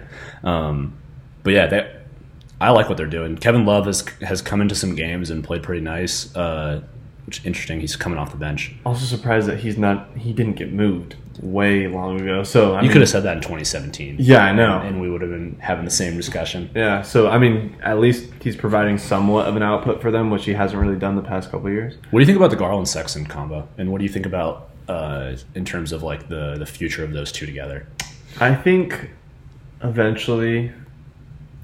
So here's what I think. I think Sexton's a very ball dominant player. Very. I think in order to get the most output, although he might have games where he drops like 35 or something, to get the most output out of your offense, you have to ship him, maybe, or just get rid of him somehow, however you see fit. Maybe he leaves in free agency. Give Garland kind of the reins, so that way the ball moves around a little bit more freely, because there are games where like all you see is Sexton just like dribble move. I'm gonna try this layup or pull up or whatever it may be. Yeah, and I would say on top of that too is like I think you see it in some of the teammates' body language. Oh yeah. Specifically, I think that I find myself watching them in a bunch of like half court sets, particularly where it seems like 4 guys are sitting there watching. Colin Sexton makes 25 dribbles and then takes like a pivot step, like fakes turnaround and comes back and hits like a fadeaway, elbow. Yeah. And even if he makes it or if he misses it, it doesn't look fun for everyone else at times. You know what I mean? No, I totally get what you're saying. And I think like obviously there's been teams like if you think about like a Kobe team or like a Michael Jordan team or a LeBron team or whatever it is, like obviously yes, you're gonna like concede your touches to that player. They're the star of the team. If they want to take that many dribbles and pull up, that's probably your best chance to win anyways. Mm-hmm. But like you're Colin Sexton. Yeah. Like exactly. I don't know. He's not on that level to where he can demand the ball and have that many or that like time of possession by himself for that long. I guess that's also the struggle of being the guy that emerges from a full rebuild, in the sense that Colin Sexton's first year post LeBron. His usage rate must have been ridiculous for a rookie. Oh, absolutely. He's by himself. Yeah, exactly. I mean, I remember. I will say though, to play with LeBron. Yeah, when he made his pitch. Yeah, he run draft night. He's like, LeBron, let's run it back. Yeah, I was like, come on, man. But let me just say, I think this is a special kind of luxury in the NBA. Colin Sexton, 22. Darius Garland, 21. Jared Allen, 23. Evan Mobley, 20. Lauri Markkanen, 24. I Isaac Okoro, 20. Let me keep looking. I can't even understand in my mind that like a good portion of the players, like probably 90% of the players you just listed are younger than us. Oh, I mean, we can have classes with these kids. Yeah, because I feel still very young. Yeah. But I'm older than I think all but one of the players that you just listed. You're not older than Sexton. No, you're only older than Jared. No, I messed this all up. Sorry. Counting 21-year-olds. Yeah, you're older than Evan Mobley, Garland, and Isaac Okoro. And Sexton, Jared Allen, and Markkanen are both older. Okay. I think than both of us. But yeah, I totally agree. Either way, like that's just like all the NBA. Like all these good players are now like, oh, he's been in the league for 4 years. Oh, he's 20. And you're like, oh, okay. The good old reality check when you realize that the incoming number one like NBA and NFL pick are going to be like 3 years younger than you. It's like birth date 2003. Yeah, it's ridiculous. Awesome, man. Awesome. Makes you feel like so inadequate as like a athletic human being. It's like that's great to hear. I think the thing that kind of woke me up too was seeing the thing. It was like either last year or like a couple years ago, and it was like, oh yeah, Devin Booker's been in the league for 7 years. He's like 23. I was like, oh, that one's dumb. No, the dumbest one in my opinion is Joe Burrow being older than Lamar Jackson. And Lamar Jackson has an MVP. Yeah, that's super wild, especially in NFL. Like, it's so much different. He's played in like 2 or 3 playoffs. I think 3. Mm-hmm. Well, his first year there in the playoffs, right? Didn't they lose the Chargers? He replaces Flacco and then goes on that run. But at any rate, I just think it's funny to think about that kind of stuff. Like, so it's just ridiculous. It hurts the soul. Yeah, you're watching NBA any given night or NFL on a Sunday, and like these guys they're just mind blown. I don't even know what else to say. They're 19 years old and they can. I mean, Jalen Green, what is he? 19 years old. I wouldn't be surprised. Wasn't Zion like 18 when he started playing? Mm-hmm. What is Jalen Green actually? I know he's far younger than us. Jalen Green played a really good first half against the Lakers in their last game, and also like a very good last 2 minutes. Dude, those shots he was hitting were crazy. Massive. Those 2 threes were ridiculous. I can't believe we didn't bring that up. And also, he can jump like he's jumping off a trampoline. Yeah. It's wild. He can. Did you see though? It's up quick. He came down the lane on LeBron. Oh, LeBron knew he was going up. And LeBron made eye contact with him, and you could tell it was kind of like, I'm not letting this one happen. Yeah, he just took the charge. He knew he was going to jump. Yeah. But at any rate, Jared Allen, February 9th, 2002. Which is great. Jared Allen? I'm sorry, not Jared. Jalen Green. I was about to say. Jalen Green, February 9th, 2002. That's just. So, like, barely older than my little sister. Yeah, just awesome. Love to see it. But, so we just kind of had a huge tangent on the Cavs. Let's pull back to some Hornets talk? Some Hornets talk. I was eyeing that team up next. I love watching the Hornets play. And interestingly enough, I just looked at the NBA standings. It's always funny looking at it right now. And like how drastically it changes in a week. Oh, absolutely. I just thought of it because Bucks are like 4-4, sitting there at the barely making the play-in tourney. Yeah, like the New York Knicks Twitter was like posting a picture of like the Knicks at 5-1 and the Nets at like 2-3, and then now they have the same record. Yeah, now they have the exact same record, and the Nets have the tiebreak. Hey, Katie, are you sorry you didn't come to the Knicks? Yo, if you guys have the time, look up the. I don't even know how to describe it. Just go on Twitter and type in like New York Knicks. Fans go crazy. Yeah. No, type in New York Knicks Trae Young fans. Oh yeah. Yeah. They go wild on Trae Young. They go on Brady. Yeah, they're just talking about Brady. They're just going wild. It's like the funniest video ever. We're smoking on that Boston pack tonight. Those guys are insane. But still, just kind of a funny observation to see the Charlotte Hornets at the 9 seed at 5-4 and the Milwaukee Bucks at 500. Right below them. Right. But yeah, the Charlotte Hornets, they've lost their last 2, which were both, not both, I'm sorry. The Cavs game was a pretty close one. And that one kind of bummed me out because it kind of felt like the Celtics game that they played earlier in the season where they could have really won. I love watching the Hornets. I think they're so fun to watch. They're a really exciting team. I mean, Miles Bridges looks really good. I was about to say, they're flashy because they have like LaMelo who has all the flashy passes and like the dribble moves and everything. And you have Miles Bridges who's actually going to tear the rim off of the basket if he gets a chance. So just a fun team to watch. And plus, like, I know we've mentioned this too, the announcers are just absurdly funny. There's nothing better. Just wild. Yeah. Sorry, go ahead. No, I was just going to say, like, I'm looking at their numbers as a team. You have Miles Bridges leading scoring with 24 points a game. And I just think it's interesting. I mean, let's bump PJ Washington up 1/10 of a point to 10 points solid per game. And you have 6 players averaging over 10 points. Miles Bridges 24, LaMelo just under 20, Gordon Hayward 17, Kelly Oubre 13, Terry Rozier 12. He's only played 4 games, and PJ Washington without a single start, 10 points a game essentially on the year. So I mean, this seems like a team that really likes each other and loves playing with each other. You know what I mean? The chemistry seems really good, and if you can share the ball like that, you're definitely going to win. Mm-hmm. More passes means more open shots for the most part. Yeah. So I mean, especially for such a young team, it's good that they kind of have that in the back of their heads already going forward. I love watching them play. That's all I can say. No, they're super fun. And like, also, I just wanted to mention really quick, just as I'm looking at these standings. So we've kind of talked about Mobley, who's one of the top picks. Talked about Jalen Green, but Cade Cunningham played his first game the other night. I don't think he did. Who? Yeah, I don't think he did much. Did he? Like I haven't heard about Cade Cunningham at all this year. It's kind of funny. I think he played one game. I mean, just because the Pistons have been so bad for a long time, and they're bad right now. So he's played 2. I did.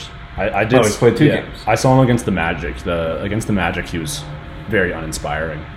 He played 2 days ago against the Bucks for a nice 6 points on 14% from the field. I never really thought he'd be that good. On my clown Twitter, I had a second round evaluation on Cade Cunningham. well, hey, dude. Honestly, I hadn't really watched many college games, but I remember watching March Madness and just seeing him chuck up 3 after 3 with the same result, just like slapping the backboard. And you're like, dude, that team sucked. That team was bad, but yeah. I mean, I didn't find it inspiring to watch. There was a lot of sentiment in my house that we really didn't like Cade Cunningham based off last March Madness. Mm-hmm. I remember we were all talking about it, and I don't know. I just didn't really like. I mean, I can see the shooting wise, he looks like a natural shooter, but just looks fluid. I don't know. I don't know how I feel. We're shrugging our shoulders over here. Yeah, I don't. I just kind of like. I never really got super fired up over Cade Cunningham. I don't think. I didn't understand why he was going to be picked first. Like the unanimous one. Yeah. I never really got that. But I would say if you had to go, the power rankings of the rookies, I mean, it would have to be Mobley, Jalen Green, and Chris Duarte in some order, right? Mm-hmm. I think for sure. Yeah. I mean, depends what you value. I mean, Duarte just looks like a polished NBA player from day one, considering he's 24. He's like as old as Devin Booker is right now. But I mean, and then just before we hop over to the Western Conference, just something to kind of note too, and you said it perfectly when you said, like, all these records could change so drastically within the next week and a half. Exactly. Toronto Raptors are in 4th place in the East. The Toronto Raptors are. Everyone thought they'd be sitting at the bottom with the Magic, Pistons, and I mean, I think people thought the Cavs were going to be down there too, but it just shows you that you never really know what's going to happen. Maybe they've had some favorable games, but they might have smacked their draft pick with Scotty Barnes. And I kind of pooped on him in our segment. They might have smacked that head on. I forgot to mention Scotty Barnes when I mentioned the power rankings of the rookies. Mm-hmm. I don't know why. He slips my head every time I think of the rookies for some reason. It's the team, I think. It's just the Raptors are kind of so far away from us that we just don't really think about them. He also has the name of a Hall of Famer. Scotty Barnes. Yeah. Seems like he's just been in the league for a minute. But yeah, the Raptors have pulled off, 5 in a row? They're beat the Pacers, beat the Magic, beat the Pacers again, beat the Knicks, and then just beat the Wizards. With no Siakam, too. Exactly. Has Siakam played a game? I don't think so. No. Yeah, he hasn't played a game. I think they signed him to their G League team to kind of get some reps in, so he can go play down there and then come up. I actually didn't even know that. Yeah. But OG Anunoby looks good, and so does Van Vliet. Maybe the coolest first name. Yeah, OG. Yeah. I really like Fred Van Vliet, by the way. He really captured my heart in their title run. Just a class act, that guy. Seriously, that guy. That guy. Let's jump over to the West. Kind of already talked about the first 2 seeds. Yeah, my only other comment on the East would be the Celtics are a little worrisome. Yeah, they had that conversation. Like, they all met together to talk about, like, the chemistry and how that's weird. I'm just going to throw it out there. Jaylen Brown's the better guy. I'm just going to throw it out there. Uh-oh. I mean, you do have a case this year, especially. And I don't want to be the guy that's just saying that based off of 7 games and ignoring everything else, or 8 games, but I really like Jaylen Brown. I really like me some Jaylen Brown. He's like, I would love to have that guy on whatever team I root for. You know what I mean? I do. I think too. Just for me, it's kind of a big deal. But just if you can also score, but then like lock down the other team's best player, like that makes you like definitely better than everyone on your team. So I don't think Jason Tatum really guards like that. Yeah, but Tatum just has the transcendent size and ability to score. Yeah, scoring ability for sure. But Jaylen Brown, he's special. He's like, also the way I look at it too, and I think it's kind of an interesting exercise, is like at the end of the day, even if you're an NBA player and you're paid $30 million to do this job, like you want to play with someone who's fun to play with. You know what I mean? Yeah. And Jaylen Brown seems like he's very fun to play with. Yeah, you want to play with people kind of like Lonzo and LaMelo in a different sense. Like I feel like if I'm a top tier NBA player, which I could have been, he chose not to. Like I would love to play with Lonzo and LaMelo. You know what I mean? Someone that could set you up like that and also have that ability to score and kind of. And on top of that, I would love to play with Jaylen Brown. Yeah, for the same reason. Yeah, exactly. Yeah. But maybe I think that a lot of Celtics fans maybe have felt that way too. That maybe just Jaylen Brown and Jason Tatum aren't the match for the 2 guys to build around. That's kind of worrisome because you eventually got to pick one, right? Well, yeah. I mean, you can't keep paying them both forever, I guess, if you're not going to win. Yeah. But who'd you pick right now if you're trying to win? And not even just like saying, I think. Are we looking at this from like a historical standpoint or like this year? I know, just like if you're what the hell's his name? Brad Stevens, and you're the GM. Yeah, you're the new GM of the Boston Celtics, and we've watched Jason Tatum and Jaylen Brown in front of our eyes. Like they were rookies and sophomores playing against LeBron in the conference final. Mm-hmm. I probably would still take Jason Tatum at this point. So respectable at this point, but if like, because he's kind of on the downturn right now, so if that trend keeps up, I'd choose Brown. Just curious. That was an interesting thought. But yeah, let's switch over to the West. We talked Jazz and we talked Warriors. The Mavericks, I know we talked about briefly. It's kind of interesting. They have like a negative point differential averaged out in all their games. They're 5-3. Bad team makeup. I don't know if they don't do it for me right now. You know what I mean? And we talked about it before. They just need to get rid of KP, just straight up, which they should have done like in the offseason years ago. I don't know. I don't really have too much to say about the Mavericks, quite honestly. I think that they. I really hope that they get this ship together. I guess on the same. All move in the same direction, but I just think like Luka has not played that well, all in all. He hasn't shot well at all. Hasn't shot well. Turned the ball over a lot. I think he's averaging almost 5 turnovers a game. Yeah, 4 turnovers a game. Mm-hmm. Brunson's played well. Dude, yeah, he has had a 31-point game last night.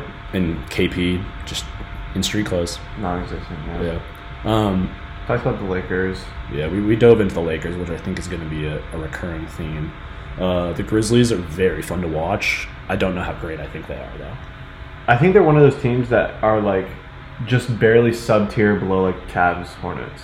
Like they're still like performing a lot better than people thought they would this year. I think they might be better than the Cavs. I think, really? Yeah. Okay. So they're in that same tier then in your mind? Yeah. Okay. Because that's where I think it's weird because, the Cavs, I guess it makes sense. It's more just the Cavs have stunk for 4 years. Anytime they're going to be good, you're going to note it.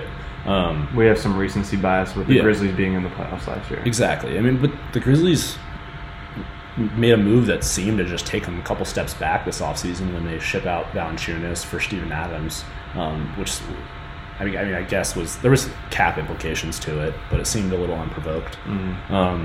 I don't know. I just think Ja's that special, and I'm excited to watch him going forward, and I hope Jaren Jackson starts to play a little bit better. Let me read you the stat about Ja that I saw from a couple days ago. So I'm sure it's changed a little bit by now, but so it was a stat about the league leaders with the most paint points per game. Ja led, or he was tied for first with Anthony Davis at 16 a game. That was ahead of, obviously, Giannis at 15.2, Jokic at 14.4, and then also Montrezl Harrell at 14.4. That's insane. So, like, as a guard, the only guard on that whole list, I mean, that's crazy. Yeah. Jaw is just the next iteration of Russell Westbrook. I'm not even kidding. Or, like, in a different healthy way. D Rose type. Yeah. They're obviously different players, but it's just, I mean, the ability to penetrate the paint is like, it's so reminiscent, in my opinion, of a young Russ. I almost just see him more as Rose, just because maybe it's his build. He's kind of that slimmer lanky frame. Yeah. Little lanky. But, yeah, either way, same type of thing. What do you think about the Suns? I don't know. I think they are a good team, but recently they've struggled. I don't really know what to make of it. I don't know if it's just the drama that's going on with their what do they call him? Not a president. They had owner. A weird, but there was like, I saw a report and they had a really weird title for him. Let me see if I can find it while we're just sitting here. Suns governor is what they called him. Oh, really? Yeah. So, but I mean, a lot of stuff going on there. You would think that they would still be at the top, considering they went to the NBA Finals last year, but maybe it's a slump, at least in the beginning of the season. I think eventually they're going to pick it up, though, kind of similar to what we said about the Lakers and the Nets. Yeah, I think they'll pick it up, and I think I said this exactly last time. I think they know who they are, and that gives me comfort. But yeah, a lot of noise going on. That Sarver, whatever you want to call it, article, I think dropped today. I think ESPN released the investigation. The full thing's pretty brutal. I was reading a little bit about it. But let's see what happens. I mean, the Suns also have, I would imagine, maybe a little bit of gridlock with the DA thing going on. Yeah. You know, how does Ayton feel about the team? How does he perceive it? I wonder how his teammates perceive it. I don't know. I do think, though, like, to their benefit, kind of similar to the Jazz, they do have a lot of returning players, so that chemistry will kind of build and stack. But I don't know. There's a lot of like locker room talk, for example, or I guess for inference going on behind the scenes. So it's just hard to see. I would agree. Hard to say what's going on. I'm looking at the rest of the West. I think that there's a lot of bad teams when you look at the bottom of the West. I think the Pelicans are just awful. Pelicans are bad. Without Zion, especially, they're just bad. Thunder are bad. They're just young, though. They're fun to watch. They're fun. They're young. I'm having some fun seeing Josh Giddey and SGA, work this out. Rockets are bad. They're in that same category. Rockets are bad. The Rockets are bad. They're bad. They're young and they're really fun, but they're not going to win a lot of games. No, but Christian Wood, Kevin Porter, Jalen Green. Now, I mean, they got some nice assets. It's not a bad three guys to look forward to. Kenyon Martin Jr. every once in a while making some plays. Yeah, the Spurs. I mean, it's just weird looking at the Spurs at 2-6 at the bottom. But after our whole lives, they're so good. But this is their time. They're running out a really young roster. I think Pop might leave after this year too. Really? Kind of call it. Yeah, that'd be tough. But. Yeah, I mean, I'm sorry. This analysis on these lower end Western teams is very uninspiring. Yeah. I mean, just no reason to watch their games because you kind of know what's going to happen. Actually, let's finish it off with this. I just want to ask because I think this kind of explains why we maybe don't have as much to say about some of these teams left. You're sitting down with nothing to do for the rest of the night. Top 3 teams that you're going to put on League Pass in order. And don't include if they do they have to be playing tonight or just like okay, how about this? You're sitting on the couch, you have nothing to do, you're done with your homework, and every team's playing on at the exact same time. Who are your top 3 teams in order, not including the Nets and not including the Lakers? Okay, probably putting on the Heat number 1. And then just because I'm kind of interested in them and I haven't watched a lot of the games, I'd probably throw on a Bulls game. Just because they are sitting at 6-2, which I kind of want to see if it was a fluke or not. And then I guess for 3, maybe the Warriors, just because they're always fun to watch. They're always just very high volume scoring. So those would probably be my 3. So you had a pretty Heat, Bulls, and then Warriors. That was like nearly very identical to mine. But let me change it up a little bit, just because number 1 for me is the Hornets. Like I love watching the Hornets. I just find them to be very fun. The announcers make it that much better. 2 for me, I don't want to say the Heat, but I really do like watching them play. These last couple of games, like they look like a team that knows who they are. You know what I mean already. So I would say Heat 2 probably, and then 3. I want to say Bulls, but I need to watch more of them. So I'd probably have to say Warriors, and a very close 4 would be the Grizzlies. Okay, I was thinking Grizzlies too, but since I have watched a couple of the games already, so I just kind of want to mix it up. Yeah, I need to watch more Bulls games. That's simple. I tried to watch. I don't remember if it was opening night, but there was like literally so many games going on that I had it split up into 4 as my screens. Too much. 4 games going. I just can't keep track of what's going on. Too much going on, and you can't even see. No, you can't. By the way, I just want to leave this on a closing note. DeMar DeRozan. Yeah, he's been playing outstanding. He looks like he's going back in time a little bit. Yeah, absolutely. Well, I would also, just as we're mentioning him, I want to also throw in PG into that conversation too. Oh. Both of those guys have been kind of just like, not that their careers were like terrible, but they kind of revitalized themselves almost to where in different ways. Different ways, yeah. And I would say also on top of that, the PG one maybe a little more understanding because of Kawhi, the team build up. Absolutely, yeah. DeMar DeRozan averaging 27 a game with Zach LaVine, Vucevic, and Lonzo Ball. Huge pickup. That's pretty nice, man. I mean, not to mention that this is always great to see. They are a young team, so I wouldn't expect anything other. But DeMar DeRozan, Zach LaVine, Vucevic, and Lonzo have started all their 8 games so far, which you always want to see early. Mm-hmm. And I want to say, did DeMar go for 35 the other night? He went for 37 back-to-back. That would be last night against the Sixers, and then 2 nights before against the Celtics. And wow, he had a 32-point game against the Jazz before that. I didn't catch that one. Yeah, a lot of teams are kind of kicking themselves in the leg, man, for not trying to pick him up, because there was some talk. I know there was a lot of talk about the Lakers wanting him. He wanted to go home to LA. Mm-hmm. And now maybe it wouldn't have worked in the Lakers system and with the players they have there, but just looking at it now, you're like, a lot of hindsight. You're like, oh, shoot. That man can score. He can score. So he's similar to D-Book, mid-range. That's where he likes to do his He doesn't work. even like shooting threes. No, I know. Did you see the video, too? This is where it all kind of just comes full circle, just the game of life. But I saw a video before the season started of DeMar, before he had signed with the Bulls. This was a while back.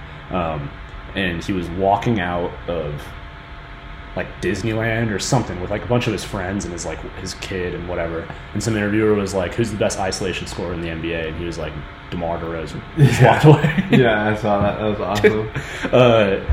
And now, I mean, he really is just such a good scorer. So, I mean, can't even clown on him. Yeah, I always used to love watching his highlights from like the Drew League because he'd always go play in those games too. And like, obviously, he's not playing against like all NBA caliber players, but dude. Yeah, we watched the last DeMar DeRozan Kyle Lowry game together at your house.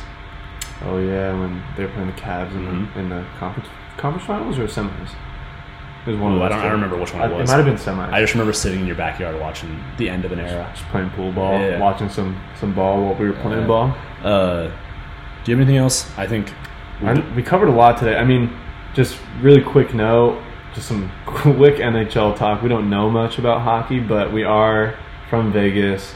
Golden Knights have kind of always been in the hunt for some championship rings. Never really got it done. Closest we came was in our first year, which is kind of crazy, but ridiculous. So we have a pretty expensive roster, pretty star formulated roster, I guess you could say. We made a huge trade today, and let me pull it up really quick. I'm not sure how to say his name, but Jack Eichel, something like that. That just goes to show that I don't watch hockey, because apparently he's a 3-time All-Star and he's only 24, so like everyone should know his name if you're a hockey fan. We don't. Yeah, I don't, sadly. He's been averaging over a point per game for the past 3 years, which is like an actual insane stat for hockey. Ridiculous.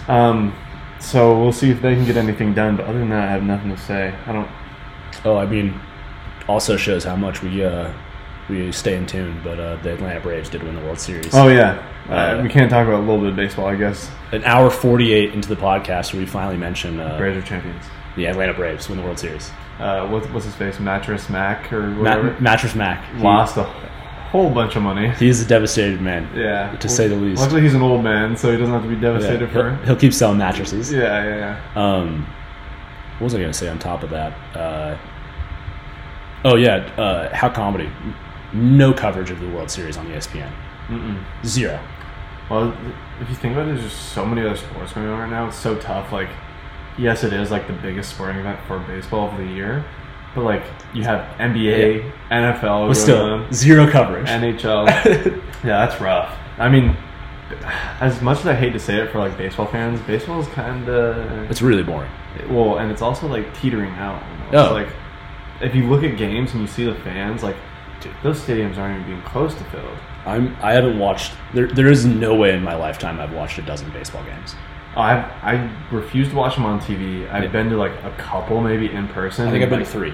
I can think of like a couple times I went. The most recent was someone for my 19th birthday took me to a Vegas minor league game. Massive game. Cool park because it was a brand new park, new arena, or new. No, we call it parks. Field, baseball. Whatever you want to call park. it. Yeah, it's a brand new park. New park. Yeah, there was like swings also, but no, it was cold and we left after the 3rd inning because it was just taking too long. Rough. I just couldn't pay attention. I'm trying to think. I'm currently like scouring my brain for any other headlines that happened. No. There's some UFC fights. I know Jan. Doesn't Canelo fight this weekend? Yes, him and what's his name? Like they hate each other. It's an American dude too. What the heck's the guy's name? Usman Covington fights this weekend, by the way. I did. That'll be crazy. Definitely have to watch that. But let me find this. What is his name? It's like Canelo. Cade Plant. That's who it is. Cade Plant. Caleb Plant. I'm sorry, Caleb Plant. Caleb. Yeah. Yeah. They. That'd be a good fight though. Didn't they have a brawl at the press conference? Yeah, because I think Canelo made the dude's like eye get cut up by his glasses or something because he slapped him. Wait, did you see Canelo's tweet where he tweeted the video of their fight and his comment is "Don't talk about my mother." Yeah. Period. Yeah. Hey, he's taking it serious. He's probably got some bad blood coming in, some anger. If you're talking about someone's mom, so we'll see how that goes. Yeah. Wait. Oh, also, this is news. I actually forgot to mention this. Forbes dropped their wealthiest athletes of all time. It turns out LeBron's broke. Michael Jordan, $2.6 billion. Tiger Woods, $2.1 billion. That's crazy. Arnold Palmer, $1.5 billion. Another golfer, Jack Nicklaus, $1.38 billion. Cristiano Ronaldo, $1.24 billion. Floyd Mayweather, $1.2 billion. Yeah, but he has no money currently. Yeah, and at the lowly number 7 position, LeBron James, $1.17 billion. And Lionel Messi at $1.14 billion. And who knew there was that much money in golf? There's a lot of money in golf. Yeah, that's crazy. Especially the equipment sales. That's really crazy. Yeah. I mean, it's no different than Michael Jordan's brand. You know, that's like true, Tiger Woods and Michael Jordan, both Nike. That's ridiculous. Still, Braun sucks.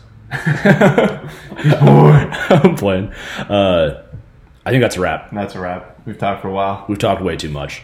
I'm sick of hearing our voices. Seriously, I'm sick of it. I'm sick of you. Mm-hmm. All right. We'll be back next week. The Bears and the Cards. Who did the Bears play? Steelers Monday night. Yeah, Bears play Steelers Monday night. Cards play in San Francisco. I didn't really mention it. We don't really know if Kyler's going to play. We don't know if D-Hop's going to play. But we're progressively at the same time still getting healthier. So it's nice to see Rodney Hudson back, and let's see what happens. Go Cards. Let's go.